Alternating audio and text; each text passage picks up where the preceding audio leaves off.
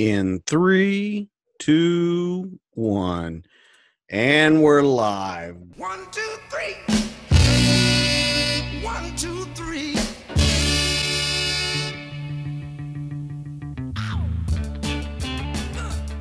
All right. Guys, welcome back. We took a week off because we took a trip. But don't think we just took a trip to have fun. We did it for the show. We visited breweries, we visited speakeasies, and this week we even have someone's whiskey that hasn't been released on the market yet. So we're always working for you guys and our fans around the world. Jeff, we had a good time in St. Louis. I'm super excited about getting back into the show tonight. So, what have you been doing this week, man, since we got back on Sunday? Recovering. Yeah. Taking my wife to the emergency room. And work has been fast and furious, but it's been a good week. It was a good week. I had a good weekend, so it was a good week. Yeah. And you know, it was super tiring coming back on Sunday. I didn't think I would be that tired. I think we pushed it a little too hard the last night. Well, you know, I hear you got pictures of me, selfies, while I was sleeping. I did. In the Uber on the way to the airport, a little hungover. So yeah, you'll have to show me those. Yeah, don't be embarrassed, man. Not at all. Don't be embarrassed at all. So we posted a couple videos from, well, I guess one video from there, but we took a lot of photos and then posted some stuff on Facebook, just in the different things that we were doing. And you know, I was really shocked how fun St. Louis was. I had never been there before. Too. Yeah, I had never been there before. And I thought it was a really, really good trip. I thought everything that we went and did that got kind of planned out was great. It was my first hockey game that I ever saw. And it was great. I absolutely loved the hockey game. And everyone tells me that was the best hockey game that I could have ever seen, because not only do we have a regular game between division rivals and they're fighting for like first, second, and third, we had overtime. We had a sudden death shootout. Oh, that was awesome. Yeah, so we had everything that we could possibly, and I'm absolutely sold on hockey now. And I was excited. Well, first of all, I haven't gone to many hockey games live. We went to a Stars game earlier this year when they played. I don't even remember who they played. But anyway, the Predators, actually. Other than that, I hadn't been to a hockey game in at least 10 years. And, oh, really? So, yeah, it'd been that long. But it was incredible. We had great seats. I was excited. Your first hockey. I mean, I remember, you know, watching on TV doesn't do it justice. I mean, when you're there live and, you know, the fans, and these guys are so talented. They can skate backwards on a dime, and they're fast and they're big and they hit. It was really awesome. So I'm glad you got to enjoy that for the first time, and I'm glad we got to do it together. It was a lot of fun. Well, speaking about the fans, you know, that was the thing that really amazed me. So to set it up, before we went, we decided we would all go out and have dinner. We'd kind of been out during the day and gone to the Arch and stuff like that, and we decided we would go to dinner probably about, I would say, 3-4 blocks away from the stadium. Have dinner and then go into the game. Well, I don't think we could have picked a more St. Louis Blues restaurant possible. It was called the Nope. I guess we really didn't think about it when we had decided, but we go in, and the way I describe it to people is you could have heard a pin drop. Right. Yeah, it was absolutely, you know, everyone turned around and looked at us. We said, hey, play it cool. Everyone be good. We'll just go sit at our table. Right. We'll eat. We won't bother anyone. Walking in enemy territory, man. Absolutely. We got along with the bartenders. They were great. And, you know, shout out to the Note. They were excellent to us. They, you know, even though we were Dallas Stars fans, we had people come up. I don't know if I'm going to say I'm questioning their intentions, but we did have someone come up from another table and hand us a whole bowl of fries. Oh yeah. That was, cool. I did not have one of them. I did not either. Yeah. So, you know, but, you know, everything's going smoothly. And then all of a sudden, another table comes in. And it's some people from Plano. They're, of course, Dallas Stars fan. And they have, I would say he was probably 9 or 10, would Yeah. you say? Maybe older, yeah. maybe 12. That's I about don't right. know. Yeah. He was, they had 2 9 or 10 going on 40. Yeah. So they came in all their Stars gear. Once again, you can hear a pin drop, except they act a little different when they come in than when we came in. Their son proceeds to tell every Blues fan in the bar, your team sucks, our team's better, and you're going down tonight. Right. Not only did he do that, though, he came to his table. He sat down for, I would say, 2, 3, 4 minutes maybe, and got up and proceeded to tell every single table in the place that he was a Dallas Stars fan, that the Stars were going to win, and that not only did the Blues suck, but Blues fans sucked. Yeah. When he started interacting with us, he was very personable. A good young man, and his parents, you could tell they allowed him to be free and talk to adults, not Right. like creeper stuff. But it was really cool. He asked us some interesting questions. He was pretty. It was totally random, as a 9 or 10-year-old would be. But I enjoyed it. And then the Blues fans there, I think, got a hoot out of him, giving him the business. I think that was a little bit endearing of them. It was a lot of fun. It was pretty funny watching him play the crowd. Say that too about the Blues fans. I was super impressed, super surprised that everyone that sat around us in the game was having fun with this, joking back and forth. No one was not one person was rude. It doesn't. And there was a couple of us wearing Stars jerseys. We all had Stars gear on. I fell through a seat, almost killed a woman, but. No, it was really cool. Okay, so let's talk about that one for a minute. So when you fell through that seat during the game, I think we were on a pregame. Was it pregame? It was pregame, yeah. Okay. So Jeffrey had a couple of drinks so far, and I don't know what you were trying to do, but you stepped down into the row below us or something to get so something? I was going to the bathroom with a long line of people to get out. So I said, I can just go over one row down. There's only 2 people there. I'm not inconveniencing anybody. Luckily, my athletic ability saved me. Okay, all right. I think you might be taking that a little too far. Okay. My unathletic ability almost killed me. And then, shoe come off, wrist. Yeah, we're good. I think you scared that woman in front of you. I thought she thought you were going to land on her. I did. And you did. I will give you that. You did catch yourself. You did lose when your you got to tinkle and it's cold and you've been drinking beer, you got to go tinkle. It's just the way it is. Yeah, and this is going to be a weird thing that I noticed, but that bathroom was humongous. Like it had a ton of stalls, and the line was out into the hallway. Every single time you tried to go to the bathroom there. So we made it through that. I got a text at the end of the game because we kind of got separated.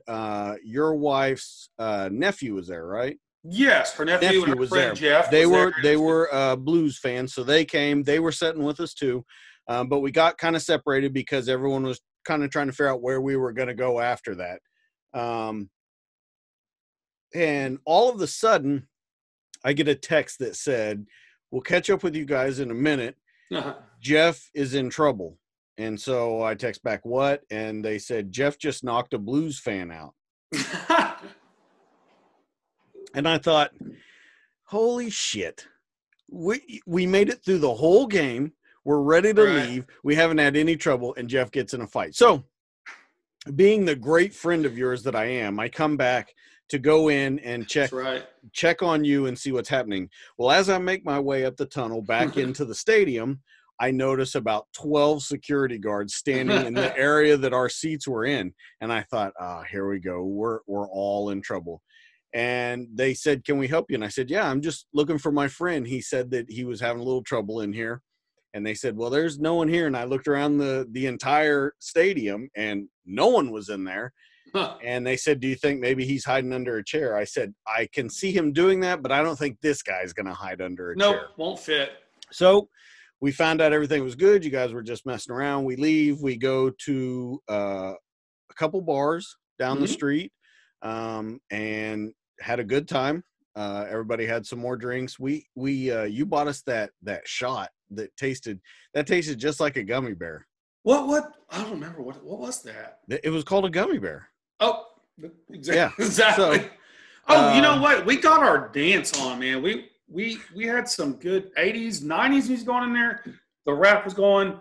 Shout out to Andrea. She sprained her foot and still danced her butt off. Little freaky, little tweaky. What's up?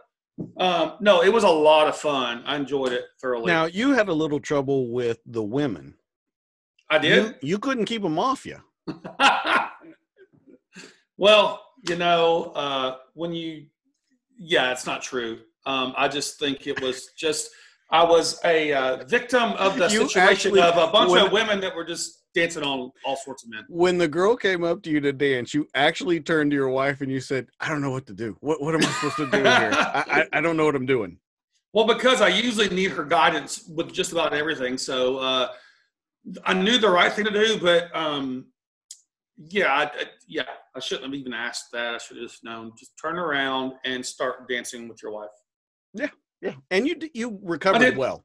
You recovered well. So after we get done there, we decide, hey, we're going to head to White Castle. We go to White Castle. That was fun. We order like 20 cheeseburgers, we order a ton of stuff. We have a lot of people with us. I think we have 6 people with us, plus the Uber driver that we had. We got to meet some locals in the parking lot. They were, how would you describe them? Be very careful. A little wound up? Yeah, a little wound up. I think they were trying to fight every single car that passed them. Yep. So we get it. We go back. We have our food. We go upstairs. And I think, and being completely honest, I think I felt worse Sunday morning than I felt the whole time there. There's no doubt I did. I did. It all caught up with me. But you know what? Sometimes it's a sacrifice you have to pay. Absolutely. To promote your podcast. And we were really trying to promote it to anyone that would listen to us. To please your women. To just having fun. It's just a sacrifice you have to pay. Yeah. Like we said, St. Louis was a great time. We went up in the arch. That was the first time I'd ever done that. That was very cool going up there. Close quarters on the way up. It was like a freaking, It was very. And you actually told that new couple that you had lost your wife the day before. They were like, "Oh, we get in there."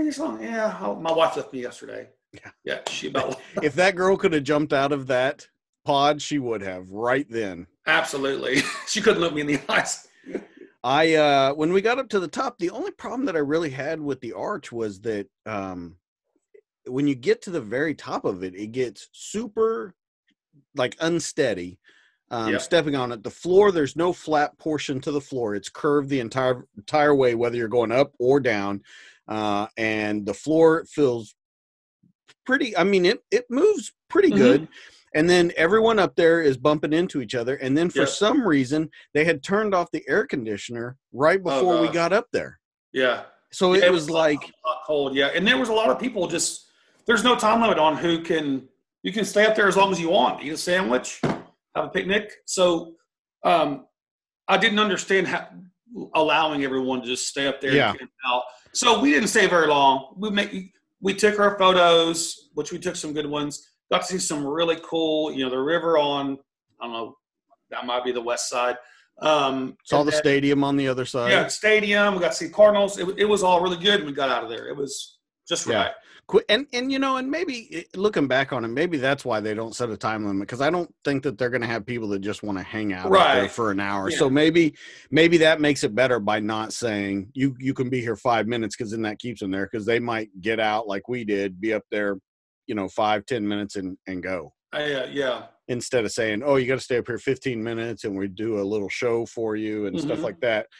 But overall, I thought it was very cool. I was very glad that I did it. Plus, there's a lot of stuff. There's a museum downstairs. So there's really more to see downstairs, to be honest with you. Once you're up there, you have the experience. You go down and you can have a history lesson, take some silly photos, whatever you want to do. Now, we also went to a speakeasy while we were there after we went over to the Hill and had a great Italian dinner. Yes. It was absolutely spectacular over there. Yep. And we had been told to go over there and eat, and we did, and it did not disappoint at all. And some of us fell down in potholes while the husband was shaking the Uber driver's hand, but it's true. You know, and you did not. Well, I mean, what do I mean? I'm not saying but you did not help out at all. Someone else had to come and help out. Well, you know, I was assigned to the front seat all weekend, so that's true. You know, that's true. Yep. So overall, you know, go to the speakeasy. It was very cool. There's a guy waiting out back in the alleyway. And they let you in. You go in. It was great drinks there, right? Thraxton or Thraxton? The Thraxton, yeah. And you go in. The building looks normal. You go down a staircase, and then you're in a speakeasy. The drinks were great. The music was awesome. It was a really fun atmosphere. It was like $5 to get in there, but we got there when there was probably. You know, maybe. Yeah, we got there early kind of for that. Yeah, I think right when it opened up. So there was probably like 6 or 10 people there when we went in. But by the time that we left, I bet there was 150 people in there. And it was you know what? It was an interesting, diverse crowd. Great for people watching. You know, you go in, the guy has a bow tie on, and our password was not our password, but we got it anyway. And go down, dark, lighting, of course, or however you want to say it. The ambiance was perfect for a speakeasy. We had us little couches, a little lounge area, a long walk to the bar, but we got to see the dance floor. So that was really a great vantage point for us. Yeah. And we had great seats. We had all the leather couches in the place. So it was, I mean, we really did have like the prime seating. And you had a great smoky. Flamin' Mamie. Flamin' Mamie. Explain that drink there, DJ. So from what I understand, they take a cinnamon stick, they set it on fire. That, of course, smokes. They set the cup on top of it, smoke the glass out, start getting the drink ready. And I'm not even sure what kind of alcohol was in there. You know what? I want to say like whiskey and amaretto or something. It was something like that, yeah. When they get done mixing the drink, they flip the cup back over. The smoke comes out as they're pouring the drink, so it catches some of the smoke in it. And they take the burned cinnamon stick, they put it in with the drink, kind of swirl it around. It was good. It was a little smokier than I wanted it to be, but it was a good drink. Yeah, they made a good old fashioned, and we got to see. Man, that couple, this guy had an amazing suit on. His older wife was all dressed up. And they had to be in their, I don't know, mid-60s, and they were just jamming out. I admire that. I've got some video. I might put it up on the page of that guy dancing. So overall, we had a fantastic time in St. Louis. We posted a video already, so we didn't really want to go into it, at the Anheuser-Busch Brewery. Very cool tour. If you're ever in St. Louis, definitely go check it out. It's free beer all along the route. They tell you how it's made. You get to see every part of the factory, including the bottling. And they actually bottle you a beer there that day. So you get to take a beer that has been bottled. Clydesdales in all their glory. Clydesdales in all their glory. And how much did they pump out a day? So it was 1,600 bottles a minute, 16 million bottles a day. From that one facility. In that one facility, and I think they said they had 12 or 13 more facilities. It was something like that across the country. It's pretty impressive. It was great. And like I said, we already did a video of it, so we don't want to get too far into it. Great food when we got done at the end. They have a little restaurant there. They have a beer garden that was great. We had a really good time there. So if you're ever in the St. Louis area, definitely check that out. Yep, I would say that was one of the highlights. Other than the hockey game, that was one of the highlights. For sure. Yeah, it's a must do. Yeah. And you know, it really wasn't that expensive. It really wasn't that crowded. I don't know if it was because we went on, you know, during the weekday, but Natty Light hat, $12. Yeah. So, I mean, I had a great time. I'm so glad that we went there. So that's the trip out of the way. We've talked about it. Let's get into the news that we have for this week. And we have some pretty shocking news this week. Let's talk about the coronavirus for a minute, Jeff. So a lot of people are really worried that this is going to end civilization. They keep hearing doomsday sayings on the news, and that people are dying, and that other people have caught the coronavirus, but someone has figured out how to capitalize on the coronavirus. And that company is Pornhub. So, yeah. You wouldn't think that it's true, but it is. So let's take a look at it.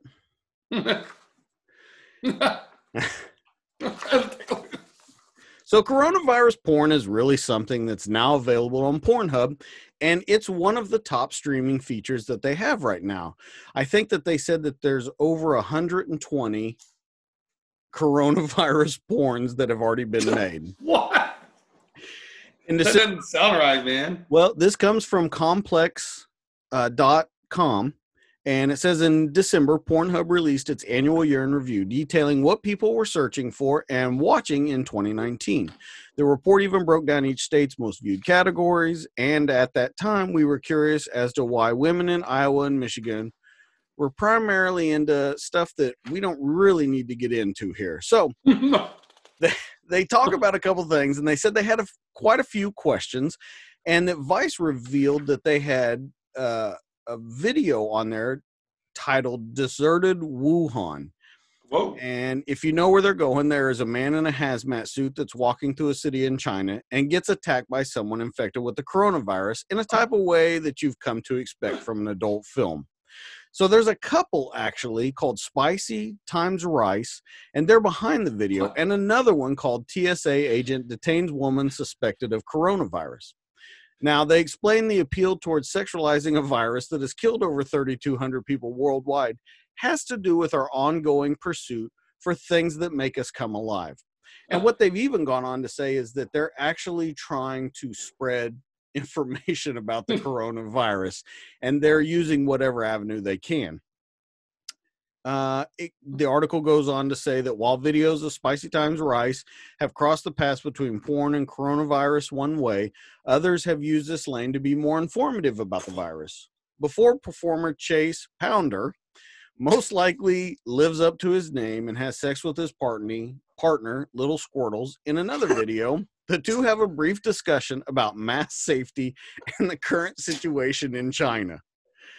So they said that they thought they would use porn as an avenue to get some legitimate information out with some comic relief, included to get people interested and reduce our chances of being banned.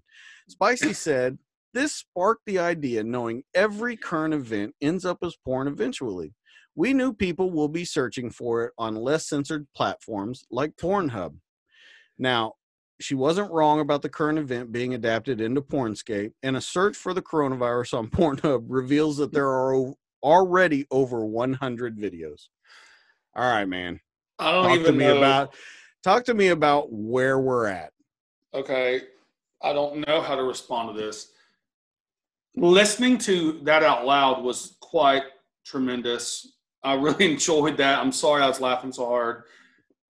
Little Squirtles and yeah. Anyway, is there an odd obscenity of enjoyment, the danger of coronavirus, it turns people on? I don't know. But here's the thing. I'm going to be real honest with you.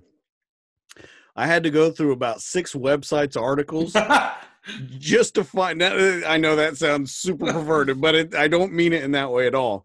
I had to go through about 6 websites articles on this just to find one safe enough to put on here because they were so bad. Yeah. They had pictures from them. Some of them had video clips. I was like, I can't. So they've made 100 different videos already? Already. They don't waste any time. No, they don't. Hopping on the coronavirus wagon, but what is fascinates me in a weird way is people want, it's a demand maybe. I would, is it clickbait or is it real turn on for some? I mean, you and I can answer that. You know, we're not turned on by coronavirus and porn together, whatever. Anyway, I don't even know what to say. I'm sorry. I'm tongue-tied. What do you think? Is it a turn on for somebody, dude? What's the deal with that? I don't know, because what they explain now, I haven't seen it. I swear I haven't seen it. Okay. But in the pictures from, yeah. But in the pictures and the articles that I saw and stuff, it's so funny to me. It's just people in giant hazmat suits. You remember that movie? You remember that movie Outbreak? Yes, I love that movie. So say you took Outbreak and a porno and you mashed them up together. That's what it looks like. Dustin Hoffman.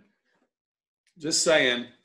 Actually, Dustin Hoffman, right? Actually, it's I go by Fred Canterbury.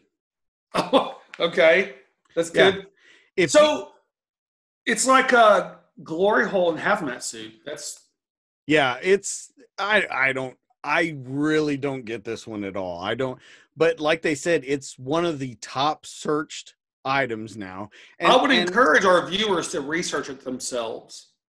Yeah, leave it in the comments below of what happened. Yes. I want no videos posted or anything. I don't want to see any of that. Nothing. Just you can give your opinion on what it was about. But I don't, like I said, I'm kind of confused like you. Is it a joke that people want to see it? Is it a novelty? What is it? I mean, and we're is this making a light real of something that is actually beginning to frighten Armageddon, like the end of the world, apocalypse, virus. So, I hadn't given it much. I mean, not to get too sideways on this, but on the serious note, I haven't given it too much notice until like the last couple of days. And I'm thinking, this thing is pretty dang bad. And I read about it. And of course, only 2% of the people are actually dying from it, which doesn't sound bad, but still it's something new. And it's the incubation period is what's scary. It takes so long for someone to know they have it. By the time whoever else has it, that's a lot different than, say, SARS or the flu. Not to get into my medical background, but You have a medical background? Not really. Okay, good. I didn't think you did. But sounds right. Yeah, it did. Great job. I mean, you pulled it man. off. So, yeah, I really don't get this. I thought it was hilarious that they're doing it. And what I really thought was funny was when they took it that one step further and they were like, look, we're just trying to get information out to the people however we can. Just trying to educate the perverts. They may not have another news outlet. Right. That's what really, that was the big thing to me was I was like, some of the pervs, some of the sex addicts only watch that. They don't have an outlet to get this information. But I think a lot of those people probably are never going to leave their mom's basement. So no. I don't really think they have to worry about getting infected. But I hear people are buying all like Walmart sanitizers and selling the hand sanitizer for like $50 for like a little jar.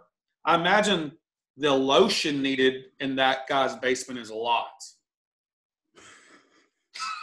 Sorry. Okay. I can always that went count sideways. on you. All right, so on to the next topic. So we have some more information, and not necessarily coronavirus or anything like that, but we do want to talk about a disease that is a real thing that I had no idea was a real thing. This is crazy. You sent this to me. So this is trippy. This comes from Audi.com, and it talks about a 61-year-old woman who makes beer in her bladder. And I thought it was a joke at first when you sent it to me. You said, this is pretty crazy, but read this article. So I started reading the article, and it says no one likes to be falsely accused of anything. So how did this 61-year-old react when her doctors falsely accused her of alcohol abuse? Now, the long and short of the story, and we actually have a news clip about it that we'll learn more about what this is, this auto brewery syndrome. But this woman was going to her doctors and she was looking for a liver transplant. And usually that comes from alcohol abuse. And the doctors tested her urine and found the presence of alcohol. Now, she said that she hadn't been drinking that day. And they thought, well, this lady has a problem. They were thinking excessive drinking is what caused this to happen. And so they said, well, we think you might have a drinking problem. She tells them again, look, I don't have a drinking problem. I do drink, but I don't drink a whole bunch. She showed no other signs of visible impairment from drinking. And the doctors finally discovered that the real trouble was brewing in her bladder. Her liver was producing on its own alcohol, and she suffered from urinary auto-brewing syndrome, and it causes her bladder to make alcohol. The alcohol didn't show up in her blood, and the ethyl glucuronide and ethyl sulfate, two chemicals produced when the body metabolizes alcohol, did not show up on her urinalysis. Her urine contained a lot of sugar and yeast, which are the two ingredients for fermentation. So they went on to put this in the Annals of Internal Medicine and talked about the bladder condition and talked about her actually needing, and it could have been bad if they wouldn't have believed her at any point and just continued saying that she had a drinking problem. So I pulled up a story about it, a news article about it, and it kind of explains what auto brewery is. So let's take a look at that.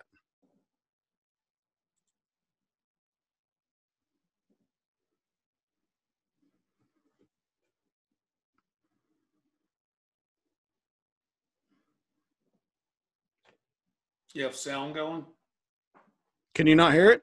I can't. All right, hold on. Let me try that again.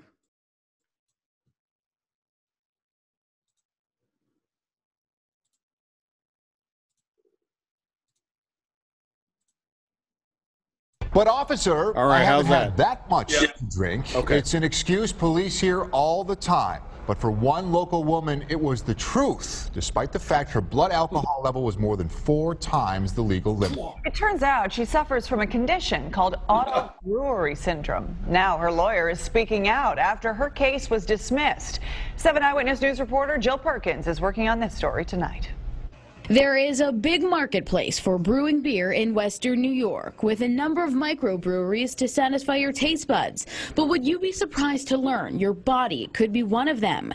It's a medical condition called auto brewery syndrome. It's a term for people who actually ferment carbohydrates into alcohol inside their body. Dr. Barbara Cordell is a leading researcher of the condition, and though extremely rare, she says auto brewery syndrome causes a person to become intoxicated, presenting with the telltale signs of having had too much to drink. They're dizzy, they feel like they're slurring their words, they have a mental fog. Such was the case for a Western New York woman facing a DWI charge after she was pulled over in Hamburg late last year. Her 3.3 blood alcohol reading was 99% of it was due to this condition. To put that number in perspective, the legal limit in New York is 0.08. According to researchers, most people would be unconscious or even dead with a 0.33 BAC. Her body adjusts to the constant presence of blood alcohol. Maruzak had to fight to have the case thrown out by the judge in Hamburg, reaching out to Dr. Cordell and other experts to prove his client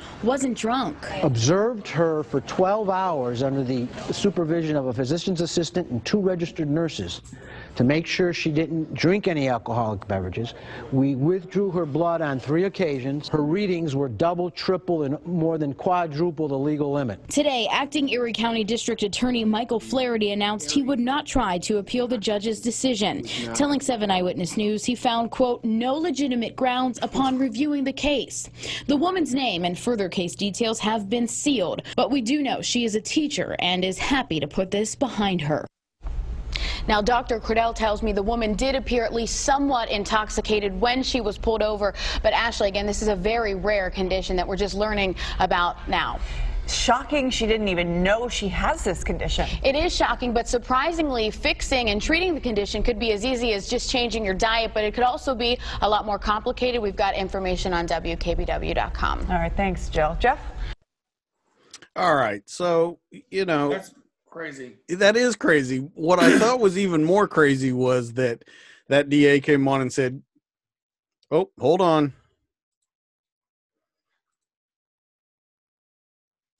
Drunk. Let's, and as ABC fix 6. that. There we go. All right. So that the DA came on there and said, yeah, I don't find any legitimate grounds to prosecute her for DWI. Yeah, no kidding. So, so they hadn't been drinking at all. Well, they just created this, okay, right? Or did alcohol start it? Okay, so see, that's where it gets a little foggy, because her attorney said in there that I don't remember how he said it, but he made a term that made it sound like maybe she had a drink, just not that much. You know what I mean? To get her to that level. Maybe the drink maybe created it starting to brew in her. Or it was already there, and when she mixed it with the alcohol, that's what gave her the initial signals when they stopped her, was the breath, and it smelled like that and stuff. But yeah, her body was already producing the alcohol in there. And that's what I wonder if it's like one of those deals where you know, the only way it's kind of activated or grows is if you actually drink alcohol, or depending on whatever, it might just happen to you. And furthermore, if you know that's your condition, are you like the keg at a party in high school? Like, hey, everybody, just drink my pee. You know, it's funny that you say that, because we have an article tonight about something like that. Oh, Lord. Yeah. So I did not know that. Yeah. So here's the thing about this. I thought this was completely made up when it got sent, and that there was going to be like a joke on the end of it. Oh, that's funny. Jeff said, now that's a real coronavirus. That's a good one. So, anyway, you know, I thought it was completely fake, and then I read it and I was shocked to see that it was real. I see Angie is watching, so thanks for watching us tonight, Yeah, Angie Fox. Thanks. Yeah. So, you know, here's the thing with this. I don't think that this person knew that they had this. And I don't think anyone knows they have it until they start, I guess, getting the symptoms of it and go check. It's not something that it doesn't seem like it's diagnosed at like birth or anything like that. I guess you just start having problems and you go, because like this woman went in and she needed a liver transplant is how they started even looking at her. Right. So, and I want to know is, if it's in their bladder, but I think I read in there it wasn't in her bloodstream. Yeah, the alcohol didn't show up in her blood. So did she feel drunk at all, or I guess she didn't? You know, the woman that was the patient. Well, they said that she seemed a little bit like that, but the reason it doesn't show up in the blood is because it's made in the bladder, and then it goes out of the body. That's why it's showing up so strongly in the urine. So. They said that's interesting. So if your body just got used to being effed up all the time and you weren't even drinking alcohol. Well, they said she was 0.33, so she was over four times the legal limit. Yeah, but so I don't know how I don't know the human anatomy as well as I probably should, but that's crazy to me. And if I think a lot of dudes would know they produce alcohol. I could, dude, I want to drink my own piss, dude. Watch this. Yeah, that would be. Yeah, I could absolutely see that happening. Yeah. So, looking through this, it looks like it. From what I understood in reading the articles and looking at the stuff that I did, I don't know if I want to say that it's showing up more now, but it seems to, I guess they're starting to learn to diagnose it now when they see certain things. Like before, when she went to them, they were like, no, you just have a drink problem. And she's like, no, I really don't have a drink problem. They're like, no, you do. You need to come to terms with that. And so I think now that it's showing up in all the internal medicine journals and all that kind of stuff, I think they're starting to realize what it is. So think about this, though. how many people through, you know, I don't want to say through history, but in the past have had this and just been, you know, not been able to get a liver transplant, not been able to do anything like that. So, I mean, and that's what I think if there's any doctors or nurses out there that want to comment, give us the medical explanation of this. That'd be great.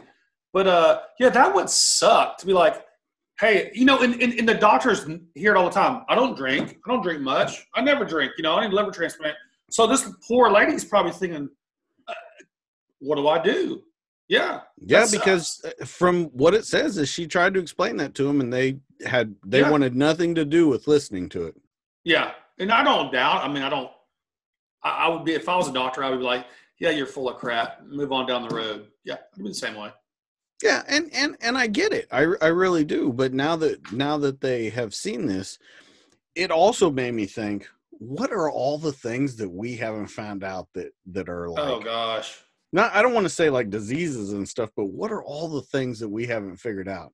Yeah, I mean, mundane stuff like you just create bladder in urine, alcohol in your bladder.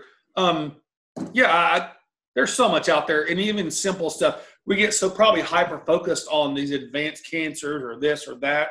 There's so much loads of stuff that's just on the baseline that we probably miss that we don't even know we're missing. Yeah.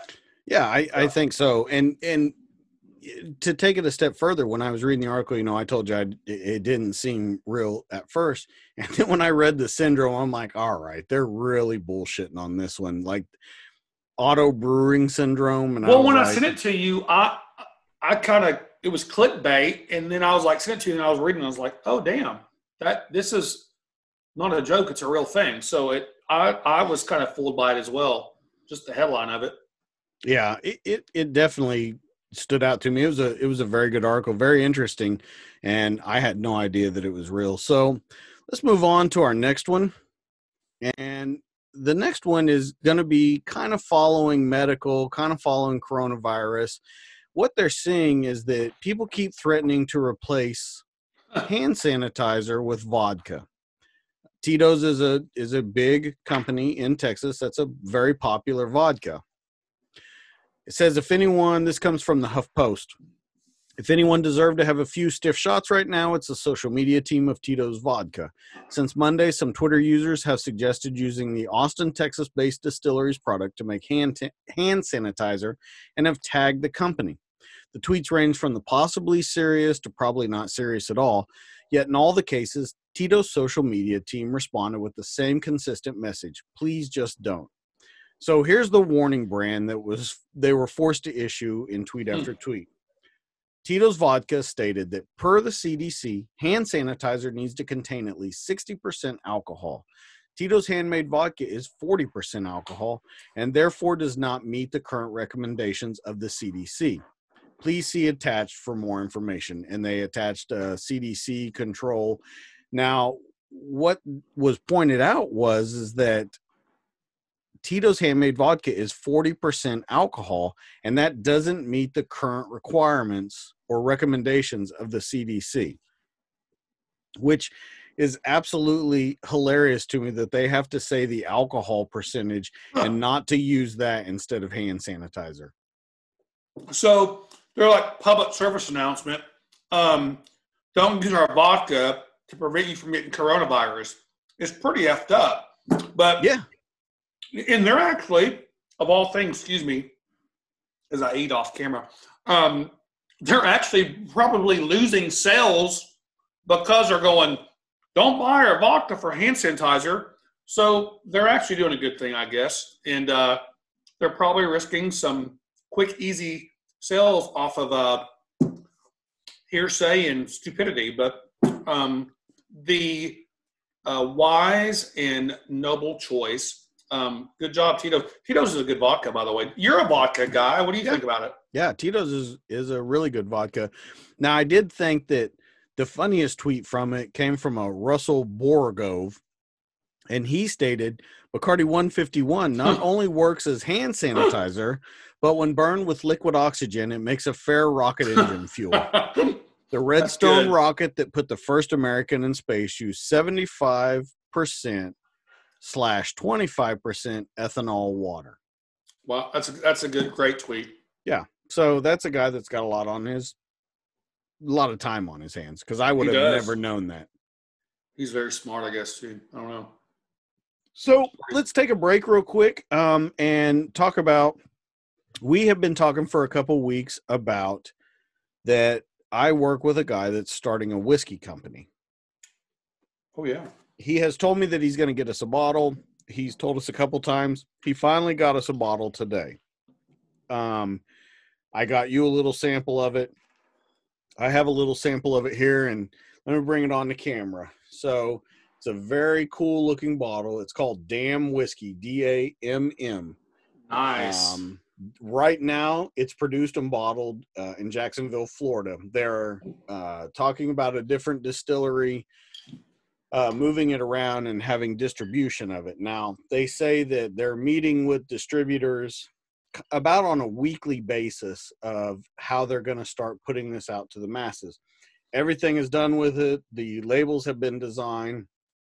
The bottles have been designed. It's got a nice cork in it. And they're really trying to take this one off.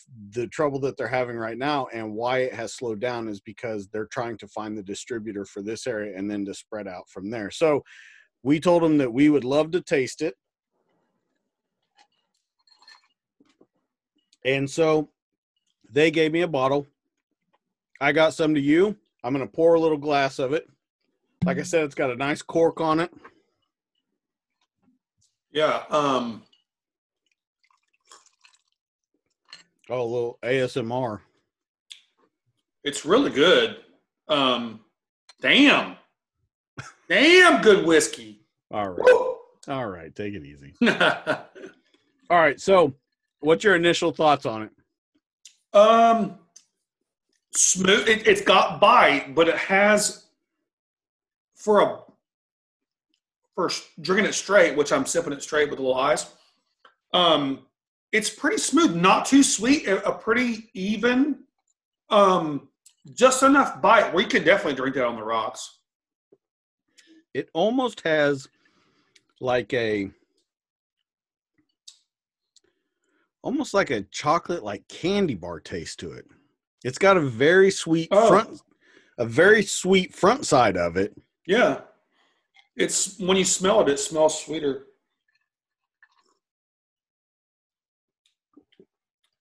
Yeah, I can see it. Almost like even a little mapley. Like a maple syrup? Yeah, something chocolate. Yeah, something like that. I agree with you. It is very sweet. It's very, very smooth. You can definitely. It is very smooth. You definitely know that you're drinking whiskey because it's got that whiskey. Yes. Flavor to it, but it's very, very smooth. And how did you meet this guy, or I've worked with him for quite a while, and he just in passing one day said, "Hey, I'm starting a whiskey company," and he's been working on it for about 2 years now, and it's down to kind of the final thing. They had to go through, find out who was going to make the whiskey for them. They had to do the recipe. They had to do all that kind of stuff, pick how they were going to do it, how they were going to bring it here, then the designs. And they're in the final phases now. The big thing and what they're having the most trouble with is distributors taking on a new whiskey. Because, I mean, if we're going to be honest, the market's kind of flooded with whiskey. Right, and it's flooded, and I'm sure there's agreements, and there's people have made deals already that make it hard. But you know what? They'll find an outlet for it. We're promoting it, and I'm sure they'll be, if it's this good and it's very delicious. I really it'll find its way where it needs to go. That's really no joke, because they gave that to us. It is a very, very smooth whiskey. You could sip on that. I actually like this better than like TX whiskey. That's kind of one that's grown popular. It's actually very good. I don't want to sound surprised, but I made whiskey. You never know. Well, yeah, and that's the whole thing. He had been talking, and he's super passionate about it, and he had been saying, "Yeah, I'm going to do this, and yeah, we're in the final phase." And I kept telling him, "Man, give us a bottle. And I know it sounds crazy when you ask someone like, "Hey, man, you're starting a company, give me some free Right. stuff." I told them, "Really, let us try it out. We Right. both drink whiskey. Let us try it out and see." And I am Very, very good. I am super impressed by it. Very, very good. It's very sweet. Well, I won't say it's very sweet. It has enough sweetness to it that there's no burn behind it. You still Kind of get that between whiskey like a Crown Royal and a TX or a Maker's Mark, kind of between those. And I like both of those, by the way. I don't drink a lot of whiskey anymore. I try to stay away from the hard liquor as much, but this is really smooth. You can drink it neat on the rocks, of course, mix it with something, but I don't think you need much. Ice and water would be just fine. Yeah, I think it's actually great. And I think if you mix that in with like a Coke or something, if that's how you take your whiskey, that would be very, very good. So guys, we're going to keep drinking on this. If you have any questions about it, of when they're going to launch onto the market, anything like that, leave comments down below. You can send us an email at www.doublespeakstudios.com and ask us. We can get you some information about it, get you some of the advertisement about it. But I am super impressed by this whiskey. It has not, once again, hit the market yet. It is on its way to the market as soon as they find a distributorship, but the bottles are already bottled and it's ready to go. They're just trying to find their business partner for the distribution. Also, great name and great bottle. If they bottle it like that, and they are bottling it like that. That's a sexy whiskey right there. That's really cool. I really like that. I like the cork in it. That gives it a nice heavy feel to it, and I really like the shape of the bottle that they put it in. Yeah, shape, and I like the lettering too. Damn, it's like a Pendleton bottle. Yeah, if very distinguished whiskey. Yeah, and I think that's what they're going for is kind of a new but distinguished kind of whiskey. Yeah, I think they knocked it out of the park. Distinguished gentleman review. Boom. Yeah, I think they knocked it out of the park with that one. Yeah, I agree.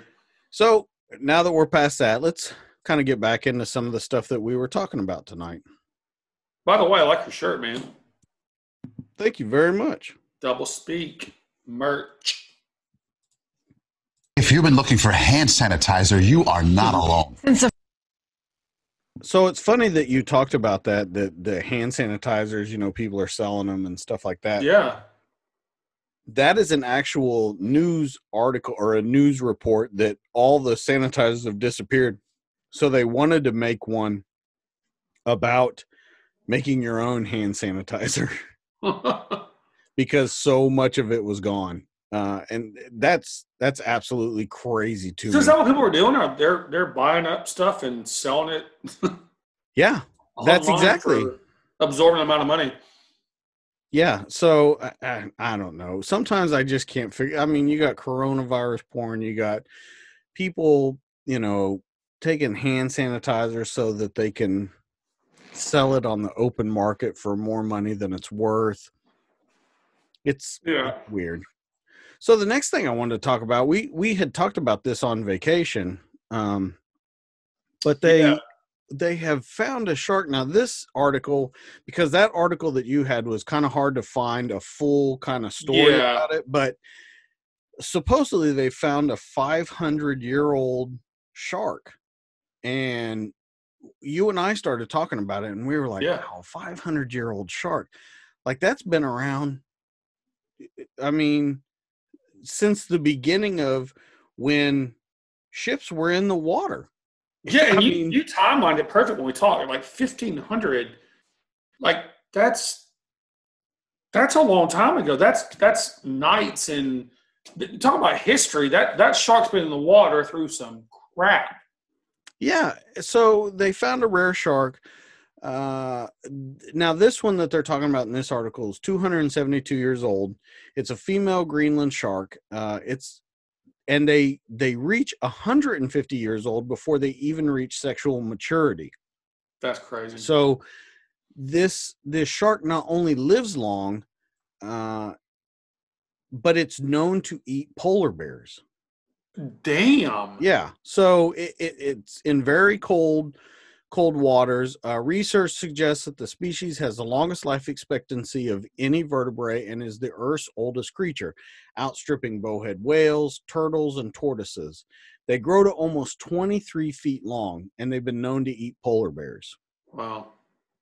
Now, the sightings of them are pretty rare, and they say they live 600 meters under the Arctic ice. So when I saw this, when we saw the first one about the 500, it said 512-year-old, and actually when I went back, it said some of those reports were false, but they're saying, you know, some of this is true, and I think I saw it on Facebook. I'm gonna try to find it. But, well, it's definitely got to be true if it was there. Yeah, definitely, no doubt. But you know, that 512 year, I mean, that is to me I can't hardly wrap my brain around that. That's fascinating.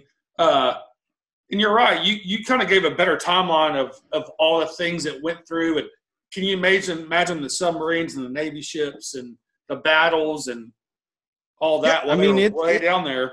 Yeah, it's been around for 500. That is insane to me. I know. So when this shark that they're talking about was born, King George II was king. France declared war on Britain. God Save the King is published. So they use radiocarbon dating for the first time to analyze the island's nuclei. And that's how they said that they figured out how old they were. 28 females caught accidentally by research vessels. This was then compared to the radiocarbon changes in the marine food chain over the past 500 years. And they said that this approach, along with extraordinary ages for these sharks, makes this study highly unusual because they're so old. Now, the only thing that I didn't understand about it was they said that they accidentally caught these sharks. It seems like they might have been out looking for something else and just came across it. But the weird thing is they said how deep they lived underwater and that they just accidentally came across them. So just I see what you're going at. Just in the time that they've been around is absolutely amazing. Their flesh is also served as part of the Icelandic national dish hakarl, and they've been used to make boots and cutting tools. Damn. So it doesn't sound like there's any worry that they're going to go extinct or anything. So what I thought was cool was like, how do they tell it's that old, right? So it says, when I look back at this one article I found, it says marine biologists measured the amounts of radiocarbon in the eye lenses of the Greenland shark to find its age. Right. Don't give me the line. I have no clue what that is, but it sounds pretty damn cool. And it said that I guess that's like a form of carbon dating, like they do with dinosaur fossils. Yeah. However they do it. I mean, I don't know if that's right, but it sounds right. It's got to be carbon. Yeah, right. They studied a huge swath of Greenland sharks to research. And because of their hard work, the field is getting much more accurate with information. And it said they don't stay in the same area its whole life. It's in their nature to roam around, and they're not restricted just to the North Atlantic. So you never know where a Greenland shark may be underneath you that's seen generations of your old kinfolk come and go. Yeah, it's amazing that they've been around this long. And if you look about it, they say something like more of space has been explored than the ocean on Earth. Oh, so the ocean kind of freaks me. Yeah, and I think we've talked about this. When you're in the ocean, I feel so vulnerable. I'm like, I'm no longer top dog. I forgot when there's a bunch of shark attacks in Florida, and this study came on. She's like, I don't go in the ocean. Hell no. You're prey. I agree with that. You go in the ocean, yeah, it's not good. But like deep sea dive and all that stuff, that's fascinating to me because we can only go so far down there. We can go a lot higher up, it seems, than we can go down low. So Now I've done a lot of scuba diving. Right, you told me about that. Yeah, I love it. But you're right. I mean, it's you against them. So what's the craziest thing you've seen down scuba diving in your days? Man, I mean, as far as nature, there were these really cool things in when we used to night dive in Hawaii. They were like bioluminescent plankton. Mm-hmm. And so when you dove at night, it's pretty dark. You have a flashlight hooked to you and you're kind of swimming around, but you could take your hands and kind of do this with it. And it would stir up all the plankton around you and it would all light up around you. So you're like having a rave underwater. Yeah, kind of. But when I was in the military, when I went to dive school and stuff, I got to dive Pearl Harbor, so I got to dive all over at scuba diving. Yeah, Pearl Harbor. And by the way, people, Dustin was a badass. No, just saying. Yeah, diving, jumping out of helicopters, saving lives. Front lines. Yeah, you were a badass. Whatever. No front lines, no nothing like that. Oh yeah. But so I got to dive all over there. That was super cool to get to. That's something that not a lot of people get to do. Yeah. Very cool. I was very shocked about how dirty Pearl Harbor was. Really? Yeah, super dirty under the water. And it's you got oil, gas. The USS Arizona is still leaking oil, still leaking gas into the water. Yeah. So, and then you have a lot of trash from the ships that are coming in, ships that are going out. You can be down at 35 feet and see a Big Mac wrapper float past you. So. Damn. It was. I'm trying to think how to describe it. Like, it would be super cold in Pearl Harbor, and then as you're diving down, all of a sudden you would hit like a thermocline. It would be warm water, and then it would go cold again. That was just well pissed, man. Yeah. That's okay. But yeah, it was a lot of fun. So I'm a little different than you in the sense that I don't mind being in the ocean, but I can understand where people are coming from. Yeah, I mean, I'm not too scared to go and bodyboard or get out there, but scuba diving, snorkeling's cool. I've done that, but I've never scuba dived. I've not been trained. I'm sure when we go down there and get on the coral reefs, and I've heard a lot of great stories. You told me some good stories. I'm sure it's beautiful, but all I think about is facing that great white shark and not winning that battle. Yeah, and that and that's the whole thing, is that it's more of I don't know. I guess it's the same as people, because you wouldn't catch me like climbing mountains and stuff like that. So I guess it's the same thing where you understand that there's I guess a certain level of danger to it, but what you see is more worth than not going out there. So I totally see what you're saying. And I lived in Hawaii for a long time for like 4 years. So did you eat a lot of Spam?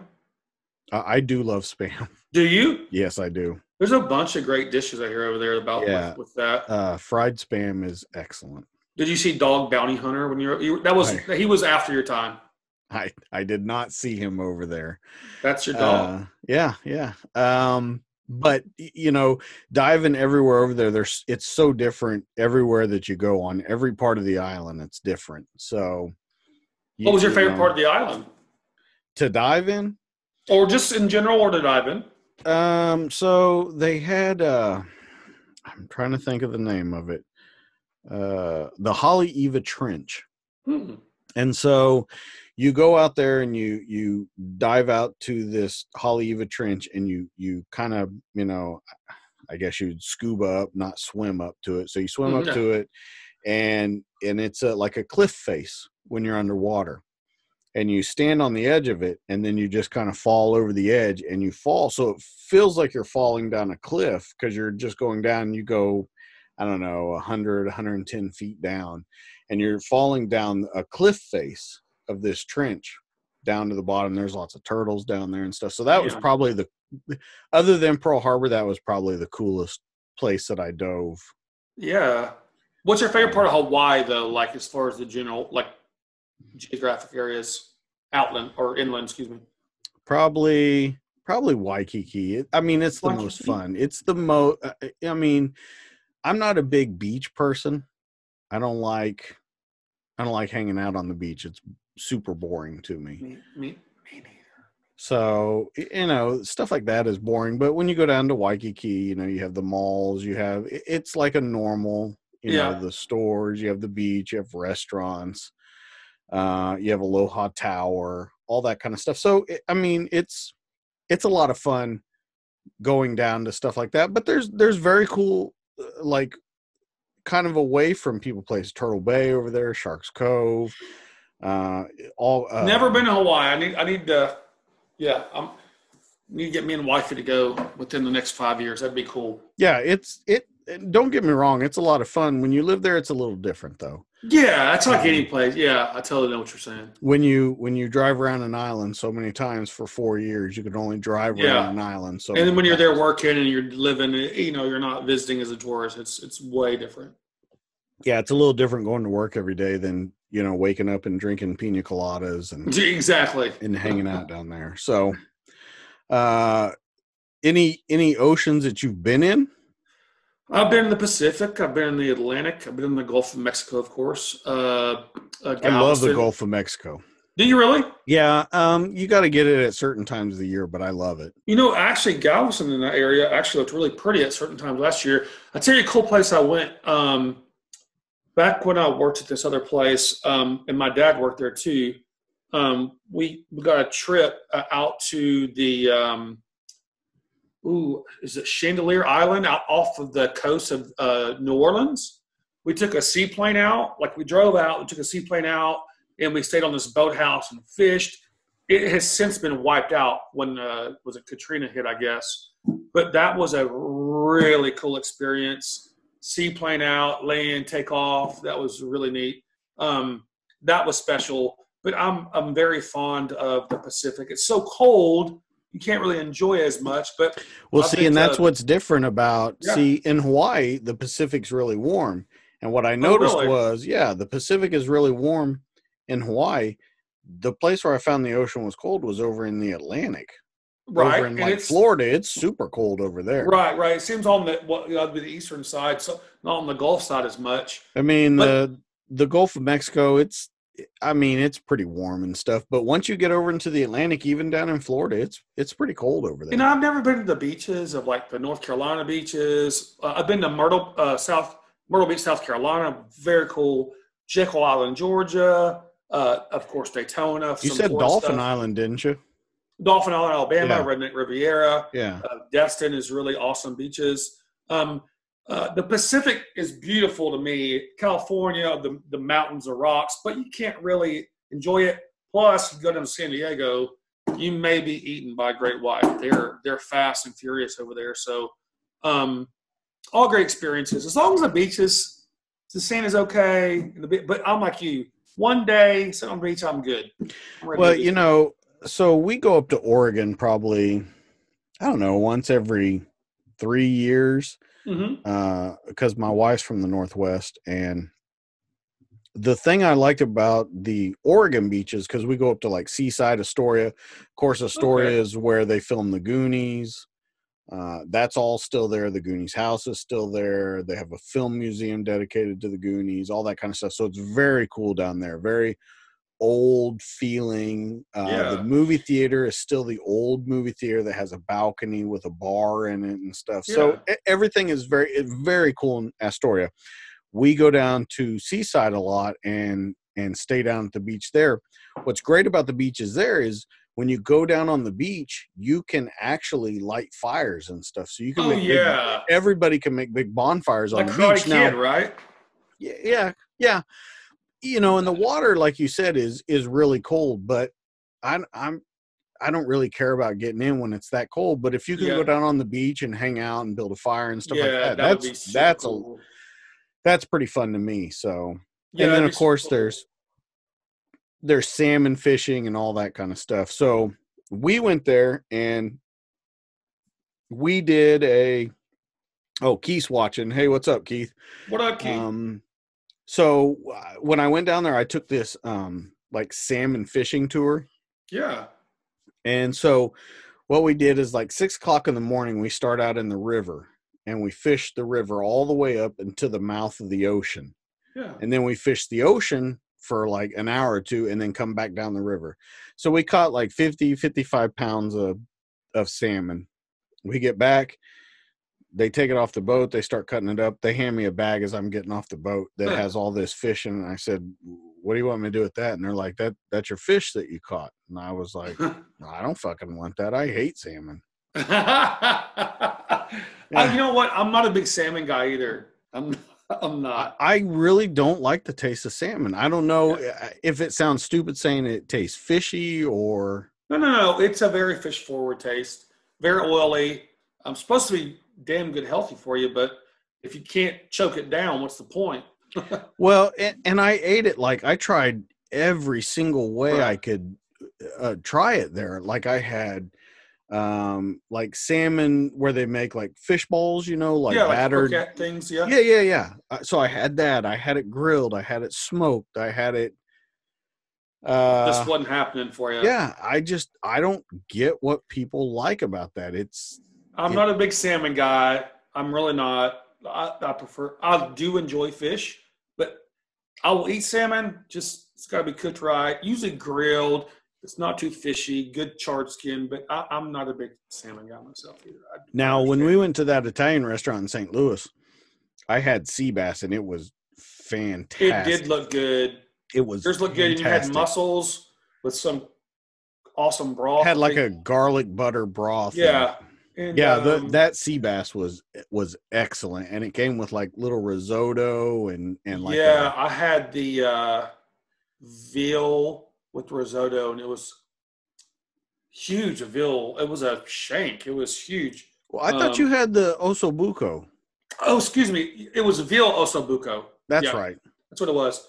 Yeah, but it was. Yeah, we tried to finish it off. We didn't go to White Castle that night. We just ate our leftovers.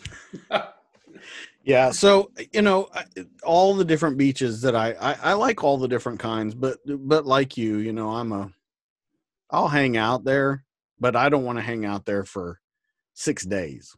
Yeah, I'm with you too. Or I want to be moving or doing something, not just sitting around. And like I said, in Oregon, there's a ton of stuff that you can do there. You can rent like pedal bikes to go on the beach. They have an aquarium that's right on the beach that's super cool in Seaside. They have like it's a super like almost like a very like 80s carnival town atmosphere.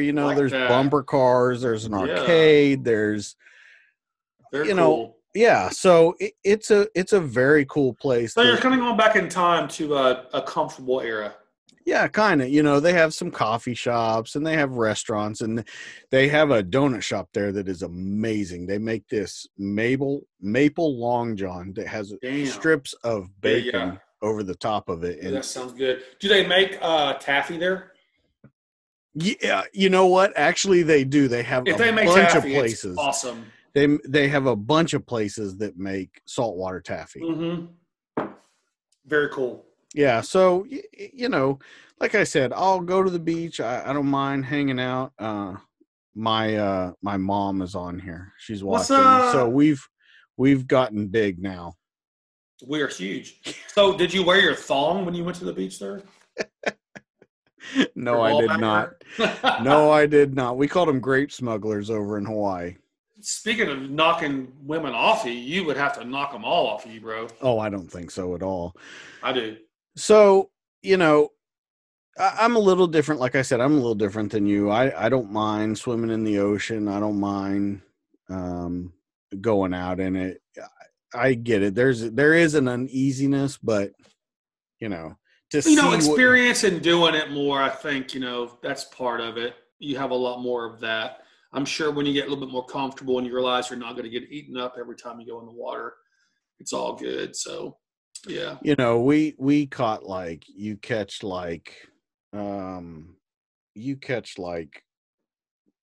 you can go out and go spear fishing in Hawaii. You can catch, it's a certain kind of lobster, and I can't remember what it is. My brother-in-law used to do it all the time, go out.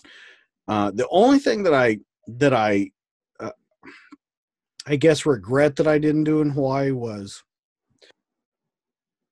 surf. no, I did. I tried that. Was what do they call it? Deep sea fishing. Oh, really? I didn't ever do that. It's supposed to be good out there, isn't it? Yeah, I didn't ever do that. So I've done very little deep sea fishing at all. Yeah, and one of the trips I went on, I barfed my guts out with my son. Oh, did you really? Yeah, we were in Destin. It was a very that's another great beach, Destin. Yeah, very large swells, and we went at a time where it was getting rocky. We went out 20 miles, and and literally probably 75% of the boat got sick. And of course, my wife didn't get sick, and I look like a wuss, but whatever. What do you think did it? Was it just the rocking of the boat? Yeah, and I was actually good. My son got sick pretty early on, and I probably just fell victim to seeing him barf so much. I'm sure the 3 Red Bulls didn't help me that morning. Yeah, that probably. I'm glad that you bring that up. My wife is saying that they're called banana hammocks. Banana hammocks. Yeah. Oh, yeah.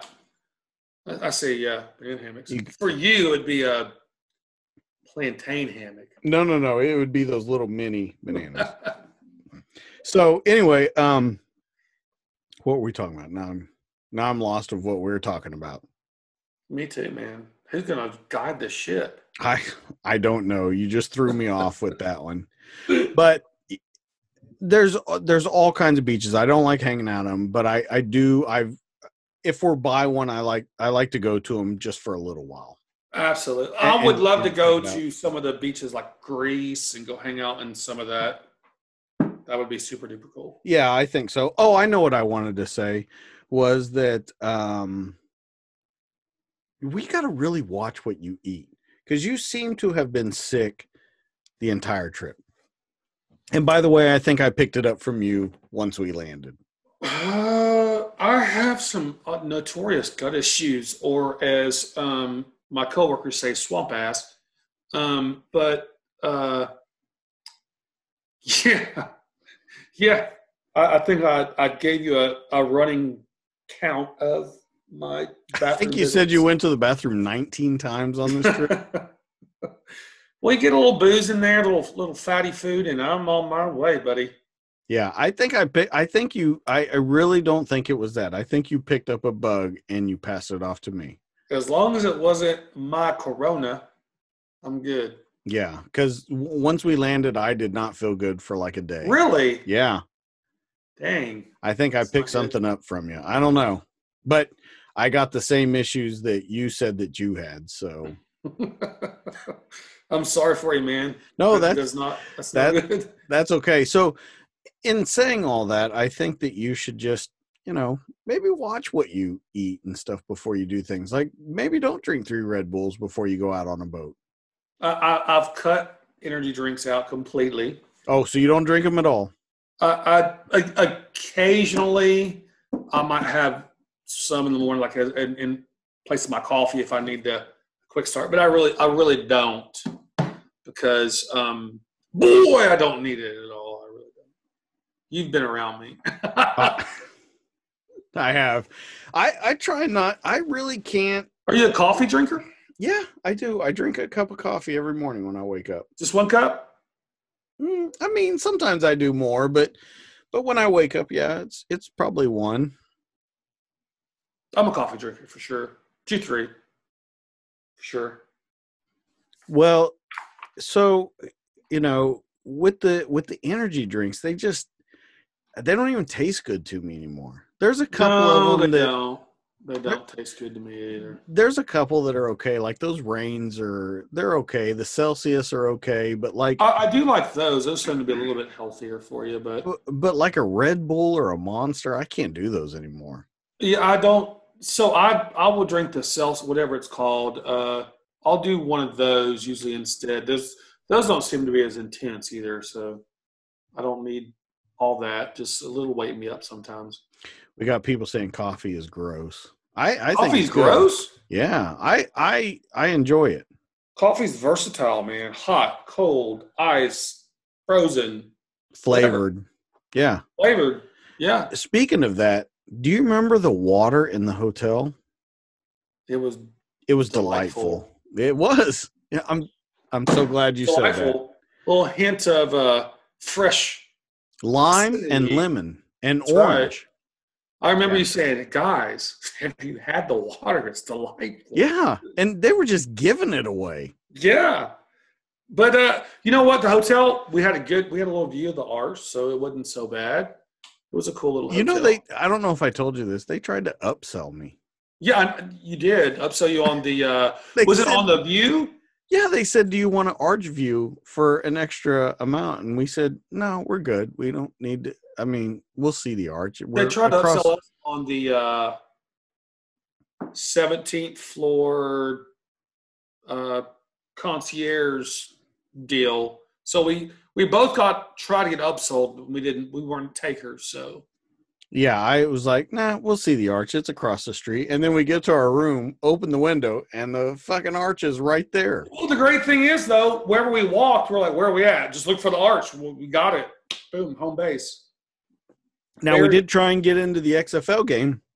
I wish we would have known it started before we thought it did, because I was joking about that, but it had to have started a little bit earlier than 5 it had o'clock. to have, because it ended right when we got to the Blues game. By the way, I get home, the Stars pullover deal I had, washed it. Well, in my pocket, I'm like, what is this? It's a clumped up Battlehawks towel I must have found on the ground. It looked like a homeless guy wiped his ass with it. But I got a Battlehawks towel. So How the don't fuck know did how you I do got it or that? whatever, but it came back with me. All right. Well, hey, speaking of that, and speaking of the XFL, I got a call from the okay. Let me preface this by saying I got a call from a ticket manager over at the Dallas team. So he said, "I'll give you the rest of the season plus the Houston game for $60." That's pretty good. Yeah, that's 3 games plus the one in Houston. So 3 games plus a road game. Plus And a that road didn't- game. But so I guess they probably have 6 games left, give or take. I don't know. They have 3 games left, like Home games, though. Right. So I would say they probably have 6 games left. plus if they make the playoffs, right? Right.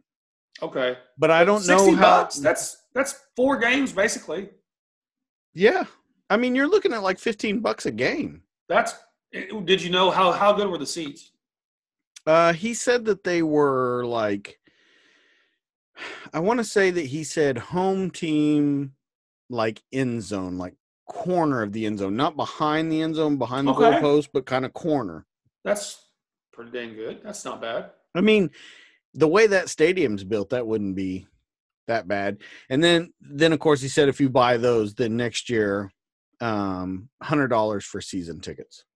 So I'm wondering how successful this year is going to make next year more expensive. That makes sense. And that's the only reason I thought about buying them was because if you buy them this year, you're locked in for either next year or the next 2 years on your tickets. So they can't raise the price on you. Oh, that's good. $100 for season tickets that's great. That's. I mean, It's even great. if you have shitty seats for And you're not going to have shitty seats there. I mean, they until they start packing them in. I don't know how Globe Life is. I don't know how it's actually laid out because baseball stadium, Right. They haven't traditionally played football there, but I can't imagine a bad seat in that stadium for that amount of money. Yeah, I mean, for $100 to see a whole season's worth of games, I'll go in on with that. I'll freaking go in on that. Okay, so Yeah. if we bought 2, it'd just be $100 a piece. I'll go in so- on that. for Yeah, sure. I'm telling you, man, this is taking off. So what I heard recently is they're getting a lot of flack for their quarterback play or the lack of good quarterback play, which, I mean, heck, sometimes in NFL it's the same way. I mean, Okay, but I think you can speak to this better than probably most people can. And, I haven't given it a whole lot of – I haven't watched it intensely like I do football or, the NFL or college football. But I will say the quarterback for the Battlehawks, I can't remember his last name, Palmer maybe. He was really good. I think he leads the league in passing yards. And no, there's no way he's beating the Houston guy. PJ Walker. You don't think so? No way. Or was it the Houston? You know what? Was it the Houston guy? You know What's his name? I'll look it up right now. PJ Walker is That's who I'm talking about. PJ Walker is the Houston. Because they played Houston, didn't they? They played Houston, right? No, Dallas played Houston while we were in St. Louis. St. Louis played. I must be thinking Seattle. of the They St. played. Louis guy, I think they played either DC or the New York Guardians. Okay, yeah. So I'm gonna look this up. That place was packed, though. Do you remember how many fans were at the Battlehawks game? Yeah. It was. And we talked to a lot of people going to it. We saw their gear, their merch all over the place. Okay. Who was it? So PJ Walker's the Roughnecks. You're right. Yeah. It's Jordan Ta'amu, which he was the Mississippi Ole Miss quarterback. He's a really good quarterback. But it's PJ Walker who I was so impressed with. Yes. That's Houston. Yeah. Yes. Those guys cannot. Those guys will win the championship this year. There's no doubt in my mind. Yeah. He was really good. Well, Dallas is having a little trouble with their quarterback right now. So Landry Jones is the Dallas quarterback. Right. But he got hurt in the game last week. Again. But before he got hurt, he threw 3 interceptions. No crap. Yeah. But I wonder if Stoops is ready to yank his ass. Well, he's hurt now, so he is yanked. Who's their backup, do you know? Oh, he's not good. Not good. And so when you said that, that people are saying that it's the quarterback play, I can see that. I can definitely see that. Well, here's the deal. With the way the game's going now in passing, the quarterback is passing quarterback is such a big thing, or a versatile for that matter. But they got some good names, but a lot of these guys are still trying to make it. They might have been dynamic players in college, but they just haven't shown the leadership or been able to make those plays. And I think there's a lot more greater defensive players and other position players and good quarterbacks, because elite quarterback. I mean, not everyone can be a Tom Brady or a Peyton Manning or a Drew Brees. I mean, that's just the way it is. People go, oh, the quarterback plays stuff. Well, it's just some guys are really special and some guys are just guys. And I can relate to that. So, it's like you can't blame them. I mean, they are what they are. They're playing in the XFL for a reason. They're trying to make a name. And you got to give these guys a chance. They just started playing with these guys. They didn't have much of a training camp. So don't judge a book by its cover. Give them time. Let them settle in. Let this thing develop. And then the dust will settle in. And the good ones will emerge and the bad ones will fall off. And somebody else will have a chance to come in. And that's what it's all about anyway. So let me stop you for a second. So on the comments, Jeff, of course, Jeff, he's saying that St. Louis is opening the upper deck for the crowd now. Really? That's impressive. St. Louis, you know what? St. Louis proved to be a very great sports town. I think so. Yeah. They're very passionate. The Blues. So they sold out the Blues when we were there. Blues are great. Cardinals fans are the Cardinals fans. They're great traditional, one of the all-time great franchises. They have this big stadium there that was there for the Rams that nobody's been playing in. They missed their football. Matt Schwab is saying that the good ones are the backups in the NFL. He has a lot. I played football with Matt Schwab in high school. Great guy. I miss him. Matt hollered your boy. And Matt actually walked on at Baylor as a lineman, and then I think walked on at A&M. So, and his brother Ryan was a great player. Let me ask him then, since he was a lineman at Baylor, what does he think about the defenses and the O lines in the XFL? Because obviously he's very sports. He's very football intuitive. He knows what he's talking about, so he's plugged into to what's going on. He knows his football, although he is an Aggie homer. That's not good. My Aggie homer friend, but his brother was a great player, and by the way, we won a state championship together. The Schwab brothers. Me and Matt were same grade, and our brothers were same grade, and we got to play football with our brothers and also won a state championship. So that was pretty neat.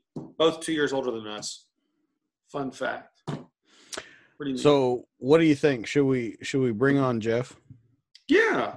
Come on, Jeff Rowe. Hold on, Jeff. I'm going to send you something. Stand by. Hey, talk about something while I'm doing this. Okay. Let's talk about some stuff here. How about this man that caught stabbing? Yeah, let's talk about that for a second. Go ahead. Yeah. So this man was caught stabbing a woman with a syringe full of his semen. Not sure what he was trying to accomplish with that. 51-year-old Maryland man was arrested for allegedly stabbing a woman in the butt with a syringe after Thomas Byron Stimmen, not to be confused with Seaman, was accused of the bizarre crime. I know it feels like a bee sting, doesn't it? Stimmen allegedly said to the victim, Katie Peters, oh my gosh, these names are just wonderful. After jabbing her, I started driving home, said Peters. It started hurting really bad. This isn't funny. I called my son and said, something's not right. I hope nothing happens. I hope I'll make it home okay. I love you.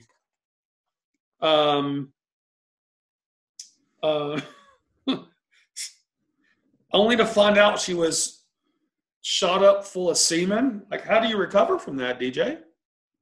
I don't know. I guess no risk of pregnancy, so it was safe sex or safe injection. She added, if you've seen this video, it's very aggressive. It's very deliberate, and that makes us think it's not the first time he's doing this. So this guy must go around injecting people with his semen, which is quite alarming. You talk about coronavirus. Who knows what's being spread amongst the semen? So what ended up happening to that guy?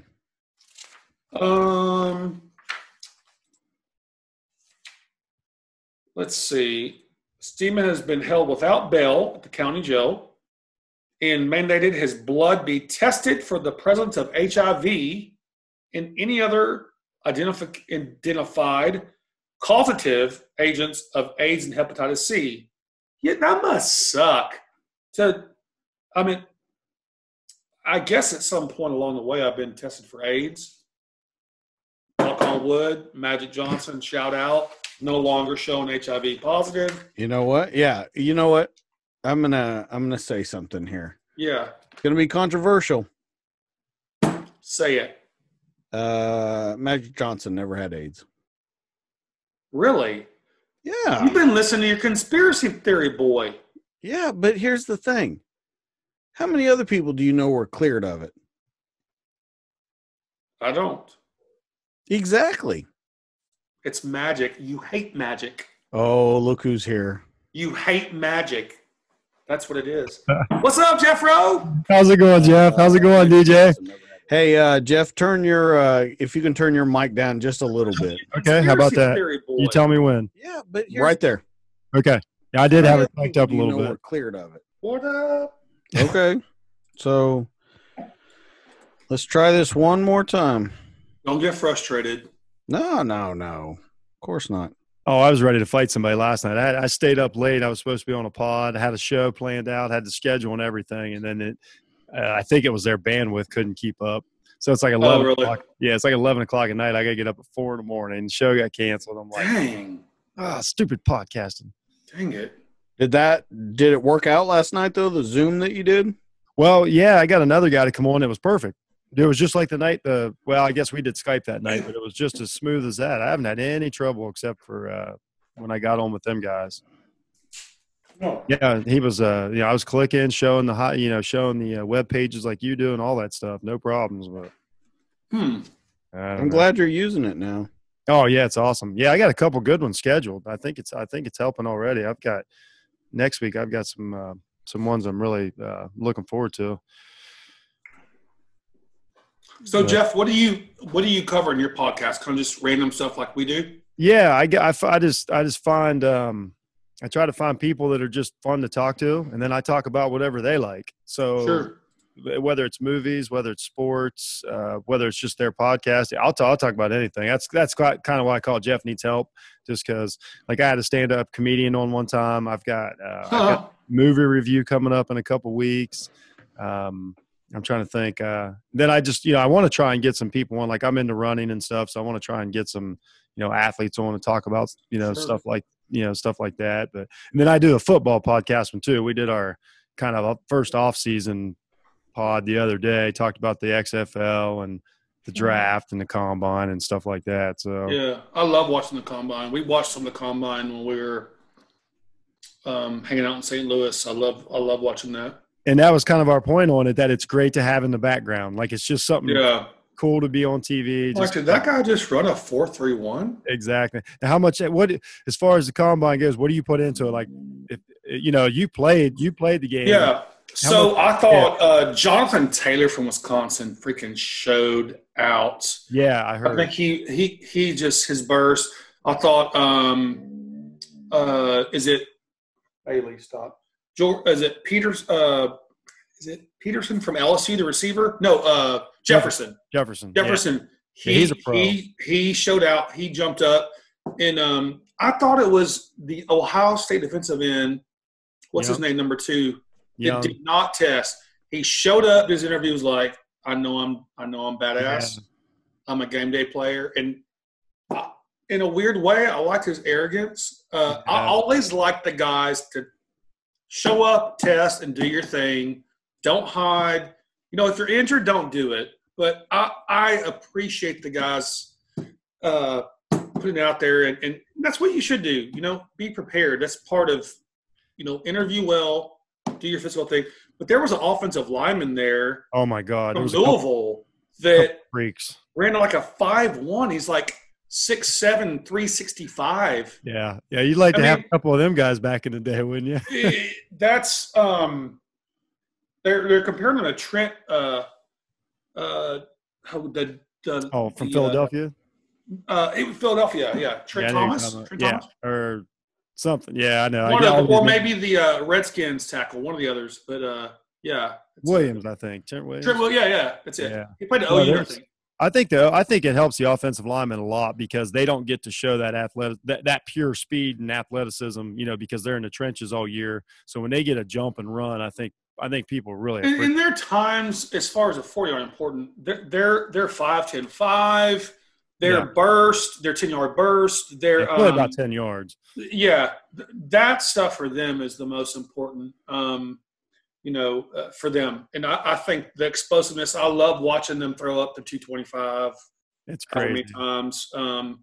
But I enjoy – I think them adding and adapting the drills to modern football with the gauntlet for the receivers. I think that's all good stuff. So. I'm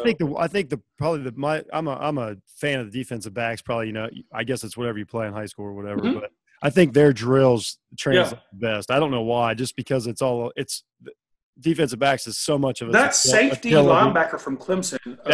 What was his last name? Was it Simmons? Yeah, he was. Yeah, I know. Charts. As an Ohio State fan, I know exactly how good he is. But I do respect his game. I think he's off the charts. To me, he's the best player in the draft. If I got to take a guy, is he? I do. As far as all around best player. Yeah. Who's your home pro team? I don't really have one. I'm a Dolphins fan. Yeah. but it's when they're down, I don't beat myself up over it. I stress so much about Ohio State all year. Well, you can't. They're always down, bro. Yeah, well, it's been a minute. We had a good run in the '80s. That was a good time, but it's been rough for a while. But I can't commit to a pro team and a college team. I So you're a Buckeyes fan? Oh yeah, to say the least. Yeah. So let's talk about Ohio State for a minute. What is going on with your quarterback in the NFL? Which one? You talking about the Haskins or Cordell? I think Cordell. XFL. Oh, the XFL. Did I say NFL? Yeah. Okay. I'm sorry, XFL. I thought you said XFL. So I thought I did. I actually, since we had our XFL show coming up, I recorded a bunch of games, so I try to catch up on a lot of the stuff that's going on. Actually, real quick, Jeff, since I got you on here, I'd love to get you on our football podcast sometime. Sure. I've already promised my buddy. I'm like, I got a former Baylor quarterback. I think I can get him. Hey, that's where it's at. That's my passion. I can talk about that in my sleep. But to DJ, what I see, and I'm not once these guys go to the pros, I'm not a homer. I'll preface it with that. Like, just because he wants the greatest game in the history of college football, it's fine. But yeah, what I see is that you've got a guy. They've got this. I talked about it the other night a lot. They've got this 25-second clock, and the game is so fast, and that is not his game. He's if anything, I don't know. He might need to be under center like back in the day. I don't know. Jeff would know this better than me. I don't know how he sees it, but he's got that huge arm. Well, the game is so fast. What's a big arm do you any good if the receivers can't get more than 20 yards downfield? Mm-hmm. So you're taking that away from him. He's not super mobile. He's athletic, but he's not fast or mobile. So you don't have any of the spread option stuff. So it's drop back. The defensive lineman's in his face. He's got to wing it. I think the NFL is a better game for him than the XFL. If I'm being honest. Really? Yeah, I do. Who was he drafted by? He went originally to San Diego first, and just didn't even make a squad. Or what? Yeah, he his first year was actually pretty good, and then he kind of fell off, and then he wound up with an Oslo team.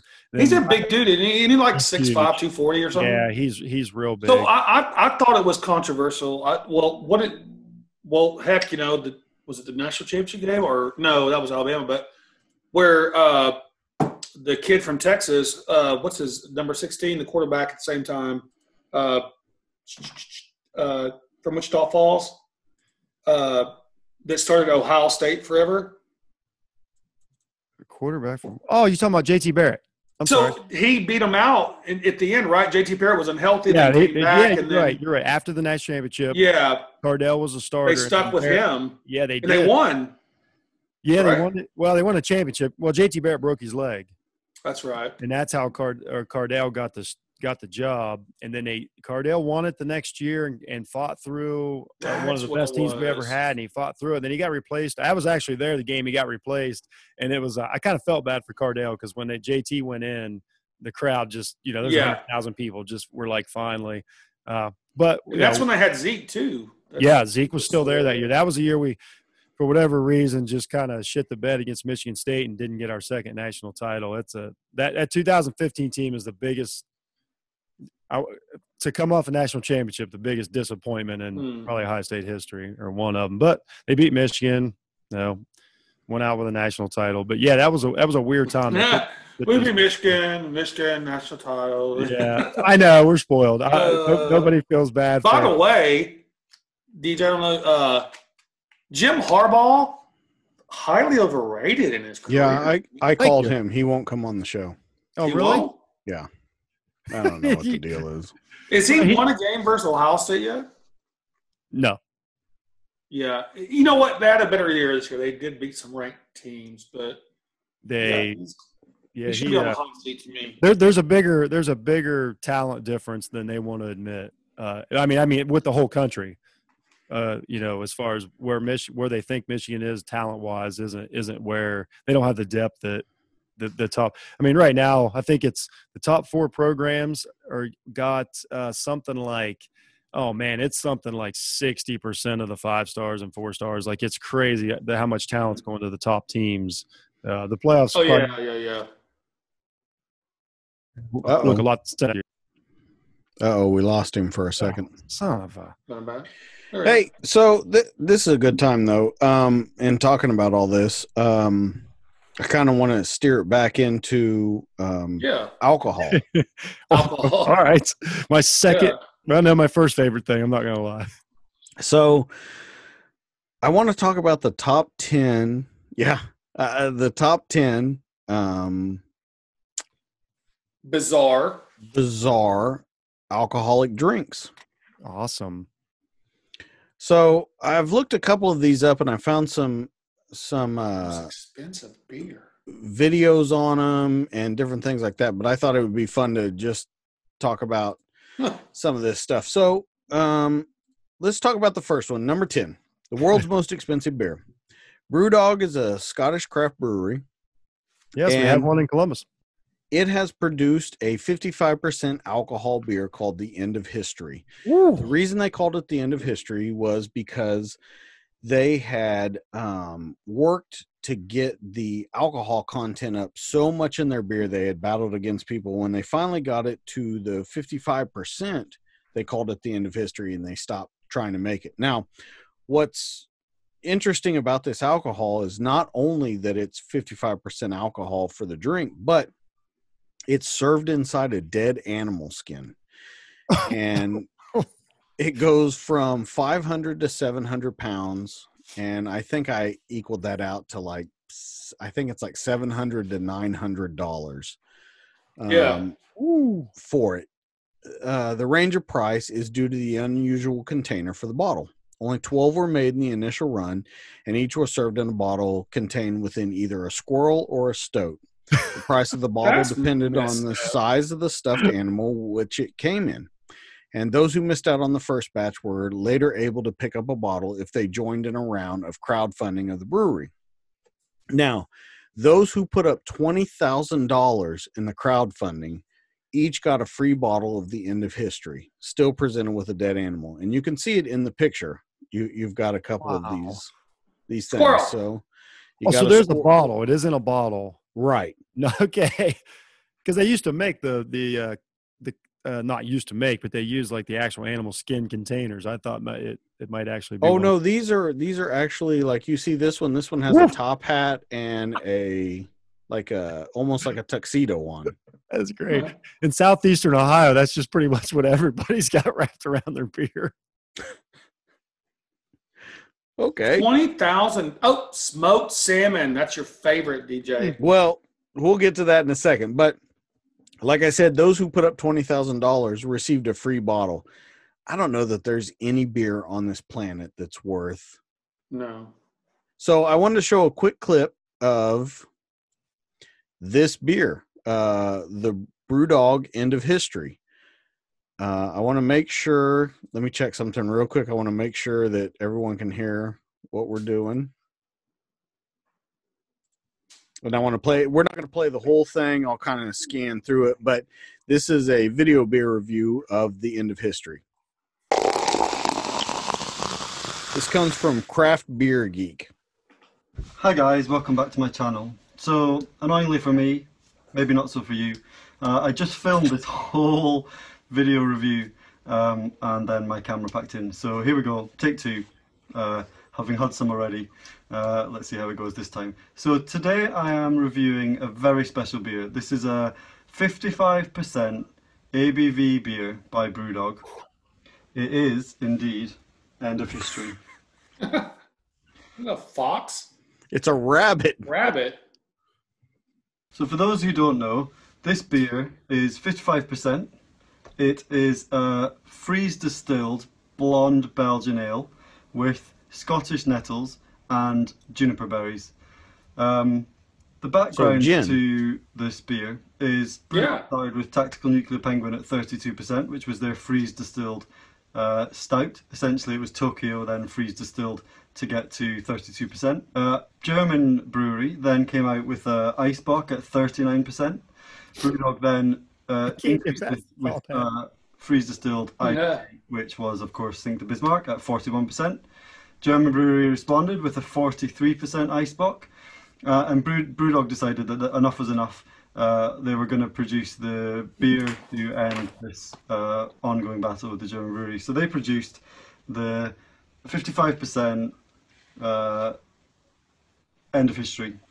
So I got this beer. I was very fortunate through getting within the top 10 referrals in Equity Punk 5. Top 10 referrals all got a bottle of End of History. So there was 10 then and 11 in the original round. So only ever 21 bottles of this ever produced. And in doing so, I promised that if I received a bottle, I would drink it, taste it, and give a review. So here we go. This is that review. So without further ado, let's get the beer in the glass and see what the appearance, aroma, and taste is like. I don't know, bro. What do you think? Beer in the glass. It's a beautiful golden, dark golden color. So very similar to a whiskey that's potentially been aged for a few years. That's exactly what I was thinking. It looked like a liquor, not a beer. It looks, yeah. Well, that's maybe just make out the lacing on the glass. The alcohol is really sticking to the side. It sounds like a brandy. I'm thinking carbonation. Brandy. No head at all to speak, but you wouldn't really expect one at 55%. So let's get on and see what the aroma's like. A little part of me wants him to throw up. A little part of me. Wow. So this has been warming up in the glass for a bit of time. You get a lot of that kind of cherry, fruit, toffee, burnt toast type aroma coming through. Very reminiscent of the Death or Glory, if anyone's tried that. But unlike Death or Glory, which is very all fruits, the alcohol really comes through in this one. Is that what you're drinking, DJ? Same thing? Those alcohol things. No, I'm drinking Adios Pantalones. Oh, nice. It's Raw and Sun. It's beer with lemon and lime. Smell. Nice. But mostly just... A lot of brewers are making seltzers now around here. We have a ton of brewers around here, and they're starting to make seltzers. So yeah, let's dive on in and have a drink. Cheers. Yeah, that's what I've been waiting on, guy. Oh, these YouTube guys. What happened to his drink?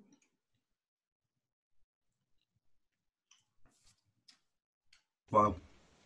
Again, there's a bit of aniseed and licorice. A little bit. Oh, that sounds that sounds terrible. Raisin type flavor. Sounds great for $300 a sip. Hits you is you get a tingle on your lips, and a bit of that sort of sounds aniseed, like Frank the Tank.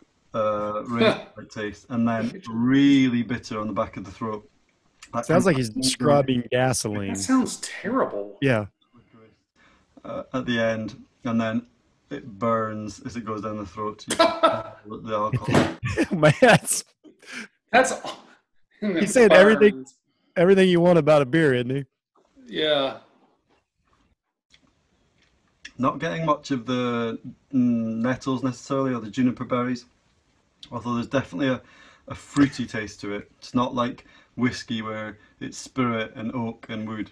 There's a fruity, raisiny, plum type character to it, but the overriding sense is the bitterness that lingers kind of at the back of it. How is that classified as a beer? I'm wondering about. I'm not up on my. I'm going with like a cognac or a whiskey. Yeah, cognac. Between them, but wasn't freeze distilled. Cognac is exactly what I'm thinking. The taste is very much like Brewdog's triple distilled Jackhammer Hop Shot, because you get that kind of real bitter. You guys probably don't even have Brewdog. Do they have Brewdog in your area? No. See, we've got it. We've got the American Distillery here in Columbus, so it's everywhere. It is awesome. They do make great. Brag. I didn't build it. So yeah, that does not sound good to me. Nope. And I'm almost thinking this goes back to when we were talking about the coronavirus porn, Jeff. Good stuff. This almost seems like get it just to get it. You know what I mean? Like own it just to own it. It sounds like it in everything that guy said. It sounds like it tastes like shit. It's bitter. The licorice, I hate black. It just keeps lingering around. Yeah, here. not good to me. He was like, it burns going down your throat. Yeah. Right. Yeah. But you know what? I think there is, like, Dustin, you said something. Like, I've seen people eat like $10,000 tacos or something like a $5,000. I think these people that are affluent, they kind of get off on saying, "Oh, I just spent 20 grand on a being an asshole." Yeah, pretty much. Like, I believe in splashing. You know, if you got a little extra, spend it. But sometimes you're just being a dick. Yeah, it's a little. Yeah. So let's move on to flavored vodkas. Now, as you said before, Jeff, I'm a vodka guy. I like vodka. Some of the vodka flavors are very good. Vanilla, cherry, all those different ones are. Bloody Mary. They're okay. I can't. But now there's a smoked salmon flavored vodka. The Alaska Distillery makes a vodka which has been incorporated into what has been called Alaska's signature cocktail. They produce a smoked salmon flavored vodka, which they say goes brilliantly with a Bloody Mary. It's made from water from glacial ice, which I listened to Joe Rogan, and he brought on Dan Aykroyd, who owns Crystal Head. Yeah, Crystal Head Vodka. Oh, I didn't know he owned that. Yeah, so he brought on, and he was talking about how you make a vodka taste good, and that's exactly what he said. You need glacial water, and they get theirs from like Canada, from a special, it's the last like glacier in Canada or something like that. It was crazy. But then they take the salmon and they infuse it into the vodka, and that's what gives it that pink kind of color to it. Then they introduced a bacon vodka, which of course is bacon vodka. Now bacon vodka might be pretty good, but I don't know about the salmon vodka. I've had bacon bourbon, and that's the closest. Yeah, so I wanted to kind of talk about this one. The fermented mare's milk it does not sound good at all. There's a couple on here that I wanted to talk about, though. One of them, fuck that. Snake wine. So no. Well, it gets better. No. So in this one, I was reading about it, right? And so what this is in places like China, Southeast Asia, they make a lot of this wine, but they make it different things. Like they make a mouse wine, they make a snake wine, they make all these different things, right? And it's supposed to have medicinal value and things like that. Now, this is where it gets interesting. So it says, often the snakes are forced into the bottles alive and they drown in the rice wine. The unpleasant practice, though, is not always effective. There have been reports of snakes surviving the process for months by entering a hibernation state, only to spring to life and bite the drinker. This is the closest I've ever been to stop drinking. I'm just going to let you guys know that right now. I'm not going to, but this is the closest I've ever been. Those are freaking cobras, too. I can't. Yeah. Yeah, I just can't. Yeah, this is the most disturbing thing I've ever seen. So you think that's the most disturbing one? Oh. No. Let's move on, gentlemen. Oh, God. That is. They drown the snake in the. Yeah, so they put the snake in live, and it drowns in the rice. It'll bite your face when you drink it. But there are things that. There are certain snakes that survive through it and then come out and bite. Yeah, because they're snakes. Yeah. So you thought that was the worst, but it gets worse. Oh, so God. Gilpin Family Whiskey. Anyone want to take a guess on this one? Family whiskey? So what it is they have figured out that type 2 diabetics are unable to regulate the amount of sugar in their blood, and so often they have high blood sugar. This gets excreted in their urine. So this guy got an idea to take urine from elderly people with diabetes and turn it into single malt whiskey. Oh. What the fuck? All fermentation is essentially the same in that sugar is converted to alcohol by yeast. Gilpin filters the urine to remove the sugar and then uses that sugar to drive the fermentation process. Gilpin's own grandmother has provided some of the raw material for the project. Hold on. I'm looking at number 5 while you're reading. I know. I'm like, what? Don't worry, we'll get Sorry. there. We'll get there. I admire how you brought this all the way around from the woman who peed alcohol. Yes, You like that? DJ, you teased me. I told you. You're like, it's coming, but I told you. not. I'm a puppet master. He is a maestro, isn't he? So, unfortunately, the whiskey will not be widely available, but will serve to raise the question about whether we should be harvesting resources that would otherwise be flushed away. Hell no. No. So, the answer's no no. amount of money gets you to drink that. Oh no, there's I'll definitely never say that. Yeah, no. Yeah, it's probably not as much as you think. Jeff, what is it? Is it 500,000? Sure. A whole bottle, one night. Oh yeah, that's a fair deal. Well, here's the thing about urine: it's sterile. It's always the key about urine. It's sterile. Now you're bargaining. I like it. Yep. All right, so let's move on. 3 Penis wine. Now, there's a penis in there, DJ. Let's talk about this. This is another Chinese wine. And they use, like I said, a lot of different things. They have snakes in it. They have mice in it. In China, to give men back their potency, they go straight to the source. In traditional pharmacies, you can buy wine which has had penises steeped in it. One particular wine ups the ante by containing the power of 3 penises at once. Taizhi Sambian Ju is a rice wine that to the unobservant would look much like any other. Its name, however, translates to 3 penis liquor.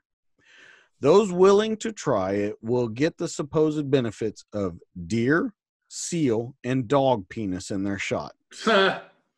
Unsurprisingly, it is mostly men who seek the help from 3 penis liquor. Oh yeah, deer penis is a big deal around here. The drink is also said to have the power to heal the kidneys.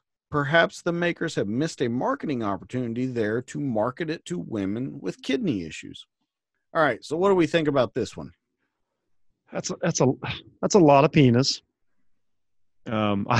I mean, I'm not saying I've never steeped my penis in wine. Well, I mean, I'm a little more disturbed that you said deer penis is a big thing around here. Oh yeah. I mean, that's people. It's not an aphrodisiac. It's a Viagra, Vitality, right? yeah. Yeah, yeah. Oh yeah. So they eat deer penis? I don't know what I think they're dry. It's like calf fries? No, I don't think it. I think it's more like of a they cut it up, fry it, turn it into more like a dust. But I don't know. A dust? Man, That sounds terrible. You get in the hills around here, they'll eat just about anything. Like, I'm not even exaggerating. So would you snort deer penis nut dust? Well, you know what? After a bottle of urine wine or urine, you do anything. I do about anything. I'm not, oh my God, that's terrible. So we have Antigen. Now this comes from Copenhagen. They have a bunch of restaurants. Well, they have one in particular that has won for like best restaurant in the world. It is ranked the world's best restaurant 4 times. And they started getting this idea. So they came over to the United States and they made this dish consisted of cabbage leaves and live ants. They started this Nordic Food Lab. It's a nonprofit organization, and it investigates food diversity and deliciousness. Now, working with a gin distillery, they brought the flavor of ants to the masses. Each bottle of Antigen you get the joke, right? Antigen. Mm-hmm. Oh, yeah. Okay. Each bottle of Antigen contains the essence of 62 wood ants, which have been hand foraged. The ants were chosen for Noma's menu and this gin because when under attack, they produce a spray of chemicals to fend off predators. Many of the chemicals have aromas which the creators of this gin say add to the flavor. Once again, you're going to pay like 200 pounds for the bottle. This one doesn't seem really that bad to me. No. Well, I like that even the ants now have to be free roam. Like they have to clarify that they're They're hand foraged ants. Like they're not using the machine. There's not an ant farm. Like free range ants. Yeah, I don't mind that at all. Actually, I kind of like the idea of that. So this sour. This is the big one that I had that I wanted to talk about. So this is called the Sour Toe Cocktail. And let me kind of tell the story behind it, and then we have a video behind it too. Oh, God. The Downtown Hotel in Dawson City, Canada, offers patrons a unique opportunity. All you have to do is order a shot of spirit and pledge the Sour Toe Oath. Then the bar will take your shot and place a real human toe into the glass. Then you take your shot and become a member of the Sour Toe Club. The club has only one rule. You can drink it fast, you can drink it slow, but your lips have got to touch the toe. The legend of the toe is that it belonged to a booze runner during Prohibition. Caught in a blizzard, the runner developed gangrene in his toe, and he had to hack it off with an axe, and it was preserved in rum. Decades later, the preserved toe was supposedly found, and how the decision was made to turn it into a cocktail is lost to history. The current toe used in the cocktail is not the original one. Several toes have been accidentally swallowed by those taking the Sour Toe Challenge. In 2013, one patron swallowed the toe on purpose. Willingly paid the $500 fine for the loss of the key ingredient. And those who swallow the toe now will be hit with a $2,500 charge. Right. Luckily, the hotel... Now, this is where it gets interesting. Luckily, the hotel has managed to get other toes donated to it. Oh, so you can donate your toes? Yeah. No, that's fair. So I was like, they'll hit with a $2,500 charge for every toe they swallow. Do they have to shit it out and give it back? It's a different toe, though. No, you bought it. You break it, you bought it. You eat it, you buy it. Yeah. That's how it is with human remains. There's sticklers on that. What do you think, guys? No, this one. Oh God, I don't even know if I would drink it if somebody put their toe in it that was still connected to them. I don't know if I believe that shit. Okay. I'm glad you said that. No, I'm not. Here we go. Let me make sure of something real quick so that we can all hear it. This comes from Atlas Obscura. Drink it fast or drink it slow. The lips have got to touch the toe. Yeah. Dawson City, Yukon, Canada. Super north gold mining town. Legend has it that Captain Dick Stevenson, local bartender, and yeah, of course, was cleaning out an old miner's cabin when he found a mummified human toe floating in a jar of alcohol. He created what is called the Sour Toe Cocktail, which involved taking the toe and putting it in a glass of champagne. All you have to do is go to the Dawson City Hotel bar, order the Sour Toe Cocktail, and they will watch you drink the drink. They will make sure the lips touch the toe, and then you get a certificate. Thousands of people have come to join the Sour Toe Cocktail Club. There have been some mishaps. The first toe was there for about 7 years before someone swallowed it. Someone was on their 13th Sour Toe Cocktail, which why you would keep doing it is confusing. When he got drunk enough that he tipped backwards on his chair and accidentally swallowed the toe. Donated due to an inoperable corn. That toe also swallowed. Amputated due to frostbite, also swallowed. Anonymously sent in. We don't know why that person didn't have a toe. That toe was stolen. Someone just stole it. Given to the bar by a local old-timer in exchange for free drinks for his nurses, amputated due to diabetes, sent in anonymously with a note that said, "Don't wear open-toed shoes while mowing the lawn." Good advice. Was recently swallowed in 2013 when Josh from New Orleans showed up, slammed the drink toe and all, put $500 on the table, the then fine for drinking the toe, and then left, vanished. So the bar, in response, has since raised the fine to $2,500. They also put out ads, human toe wanted ads. Luckily, they didn't have to stop serving the Sour Toe Cocktail because they have always kept an extra toe in the freezer. click here to subscribe, or click here to watch our other videos. I'm So stunned. you said you thought it was fake, Jeff. There you go.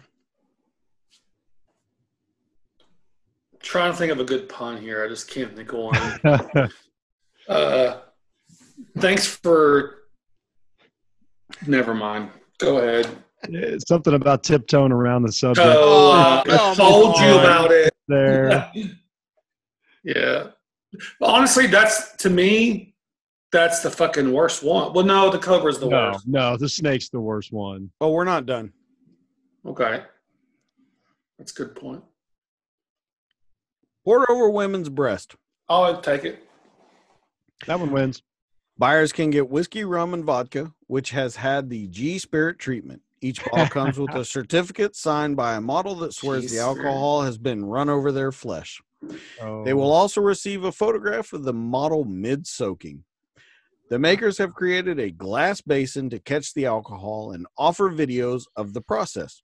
For around $200, the owners of G Spirits promise a first-rate product and the eroticism of a beautiful woman. Whether this translates into a better flavor awaits a blind taste test. Wow. It does not. We know what the guy in the basement's drinking while That's he's watching. exactly while what he's I was watching thinking. Corona porn. That's exactly what I was thinking. G Spirits. Yeah. That's a unique perversion right there. Well, here's what I'm thinking, Jeff. Remember how you said that's dickhead money? That's dickhead money right there. Yeah.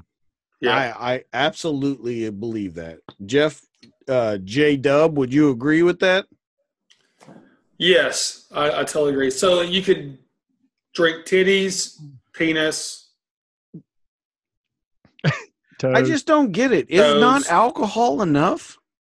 Yes, it is. I agree with that. Like, why toes? Why, like, ancient, make strong like bull. Fuck that. Strong like bull anyway. No. Wow. I don't understand. Wow, we really got in depth on this. This is a real revelation coming from J-Dub. This is alarm. This is bullshit, man. This is alarming. That one there's a little creepy. That one's kind of straight up creepy. Well, but you know what? Here's the thing. You say it's creepy. I bet they make a shit ton of money. Absolutely. Yeah. Oh yeah, creep sells. Well, that's like the porn. Some weirdos are like, this gets me off so bad. Yep. That's what it is. And those people are usually, well, no, there can be normal, affluent, but anyway, yeah. Who's a fan of Rogue beer? I was until 18 seconds ago. Okay. Well, no, I am. I do like Rogue. Jeff? I have no idea what it is. Okay. Well, they sell it here. They sell it in the area. It's pretty good beer. Rogue beer is pretty good. I think it feels like a Colorado beer. I don't know why that's in my head that it's a Colorado beer. I don't know what it is, but they sell it in this area. It's pretty Oh, good, it's big. I think they actually got bought up by a bigger company. They're out everywhere now. So, sidetrack. Rogue has decided that yeasts, are the big part of making their beer. And they kept running across the same yeasts, and they kept coming across the same ideas. So they thought, how can we be different from everyone else? So their idea was, let's find a strain of yeast that's not normal to all the other yeasts that they use. So they looked in all the usual places, didn't find anything. Then someone joked that his beard, which John Mayer, the chief brewer, had not shaved since 1978. Might be playing host to some interesting yeast. Oh. So they took 9 hairs, they cultivated a yeast that was ideal for beer making, and it had been lurking in Mayer's beard. The yeast was probably a mix of wild yeast strain and one normally used in the brewery. So the beer was released in 2014 as Rogue Beard Beer. I don't think that one's as gross as it sounds. I'm not gonna. It's kind of. It is, dude. It's kind of cool. So you're a no hair in my food guy, Jeff. Well, fuck, who's not a no hair in my food guy? No, it doesn't bother me as much as it does other people. It's the weirdest thing. All right, Jeff, he can't be on the show anymore. Like, I don't freak out, but I'm not. That's the yeast in it. Can I ask you? Are you drunk? No, I'm actually not. I got a big run Sunday. I'm trying to take it easy. Make sure you don't choke on those hairs. Oh no, yeah. I wouldn't eat. I don't freak. But that was no. Actually, this is. I didn't know there was yeast in like people's beards. That's kind of blowing my mind right now. Well, wait, say that again. Beards. I mean, he's there's a beard. yeast just growing in a beard. Oh yeah. There's all kinds of stuff. I'm shaving tomorrow. Oh, no. Nope. I'm proud of this thing. Yeah, I'm just saying, DJ, like you're sitting on a gold mine right there, buddy. Yeah. Like, you should have seen it. It was glorious at one point. You have no idea. Really? Yeah, it was way longer than this. Oh man. So, 2016, a crowdfunding page emerged for a Polish company looking to brew a beer using yeast sourced from a model's private parts. Because yeast is used in brewery is a different strain to that is usually found in humans, it seems unlikely to succeed. I'm sure it won't stop people trying, however. See, this is back to, and I agree with you guys, this is back to what the fuck are people like, who wants that? It's not necessary. Yeah. Jeff, you seem like you're thinking this is all kind of just. This has been. I'm rarely rendered speechless, but this is fucking gross, man. Yeah, a lot of these are gross. They're just kind of this is all this. Yeah, I need to reevaluate. Let's recap real quick. Which ones would we drink and not have to? All right, let's start at the top real quick. Yeah. So we have. I would drink that. The world's most expensive beer. Oh yeah, I would drink that. I would try it out. Yeah. Flavored vodka, I would try it out. Yeah, I would try it. No problem. Fermented mare's meat. Whatever that is. I would try it. It's I'm trying to. I don't want to really go into this one because there's not a lot about it. It's only 10% alcohol, and it's like. Oh, that's not even alcohol. Like yeah, it's my blood's 10% alcohol when I get up. Yeah, but it's contaminant. They talk about that the fermentation is what makes it so strong. It's like mare's milk fermented. Yeah. So yeah, I mean it's gross, but it's not bad. Snake wine. Nope. No. I'm not doing that just because I don't like snakes. No, I won't do that. I'm definitely not drinking piss. Nope. No, you already said you would, Jeff. No, I mean I would, but I'm saying which ones would I taste? Okay. Like, without money. Okay. 3 penis wine. I don't think so, but they are just dipped in it, right? Yeah, so they just dip the dicks in. And they're not human. They weren't human dicks. No, but they're steeping dick in your drink. Okay, yeah. You know what? When you say it, when you break it down like there's a dick steeped in your drink. That's like going to Starbucks and fucking Thomas behind the counter just steeping his dick in your tea. It's like instead of doing the hot thing, it's like a hot penis is pressed. Yeah. Yeah. Oh, yeah. 3 of them. Yeah. Oh, yeah. You know what? Yeah. Thanks. Yeah. You all guys from cleared that up for me. Maybe right. I have had one more bourbon than all from different animals, by the way. Not this one here. I'm kind of interested in. So I'm so it's deer, seal, and dog penis. Yeah. Yeah. Fuck that. Especially a dog penis. What? Well, I mean, if it's going to be penis, it ought to be something. It ought to be rare, like. Jeff, dog. Thank you for having diarrhea. So let me understand this. So you would blow a rare animal, but it's got to be rare. So I'm way more likely you would blow up. So you would blow like a Tyrannosaurus Rex because that's super rare. But a dog, no, that motherfucker would be 10 times more dogs charming. Everywhere. Exactly. Dog. Exactly. Oh my goodness. All right. I mean, antigen. Yeah, I would try that. Sour toe cocktail. No. That's fucked up. No, yeah, I don't know. Just to say you did it, I don't know, man. Oh, geez. Well, to be fair, I'll do anything. So if I'm there in a situation, said you blow a Tyrannosaurus Rex. So you know what? I'll go ahead and say that because if it happens, then it's. Can I just say, thank you, Jeff. Not like a guy in a suit being on here and making me not look so bad. Poured over a woman's breast. I mean, I'm not. It doesn't enhance it, but I'd definitely try it. I mean, I'd try it. Damn.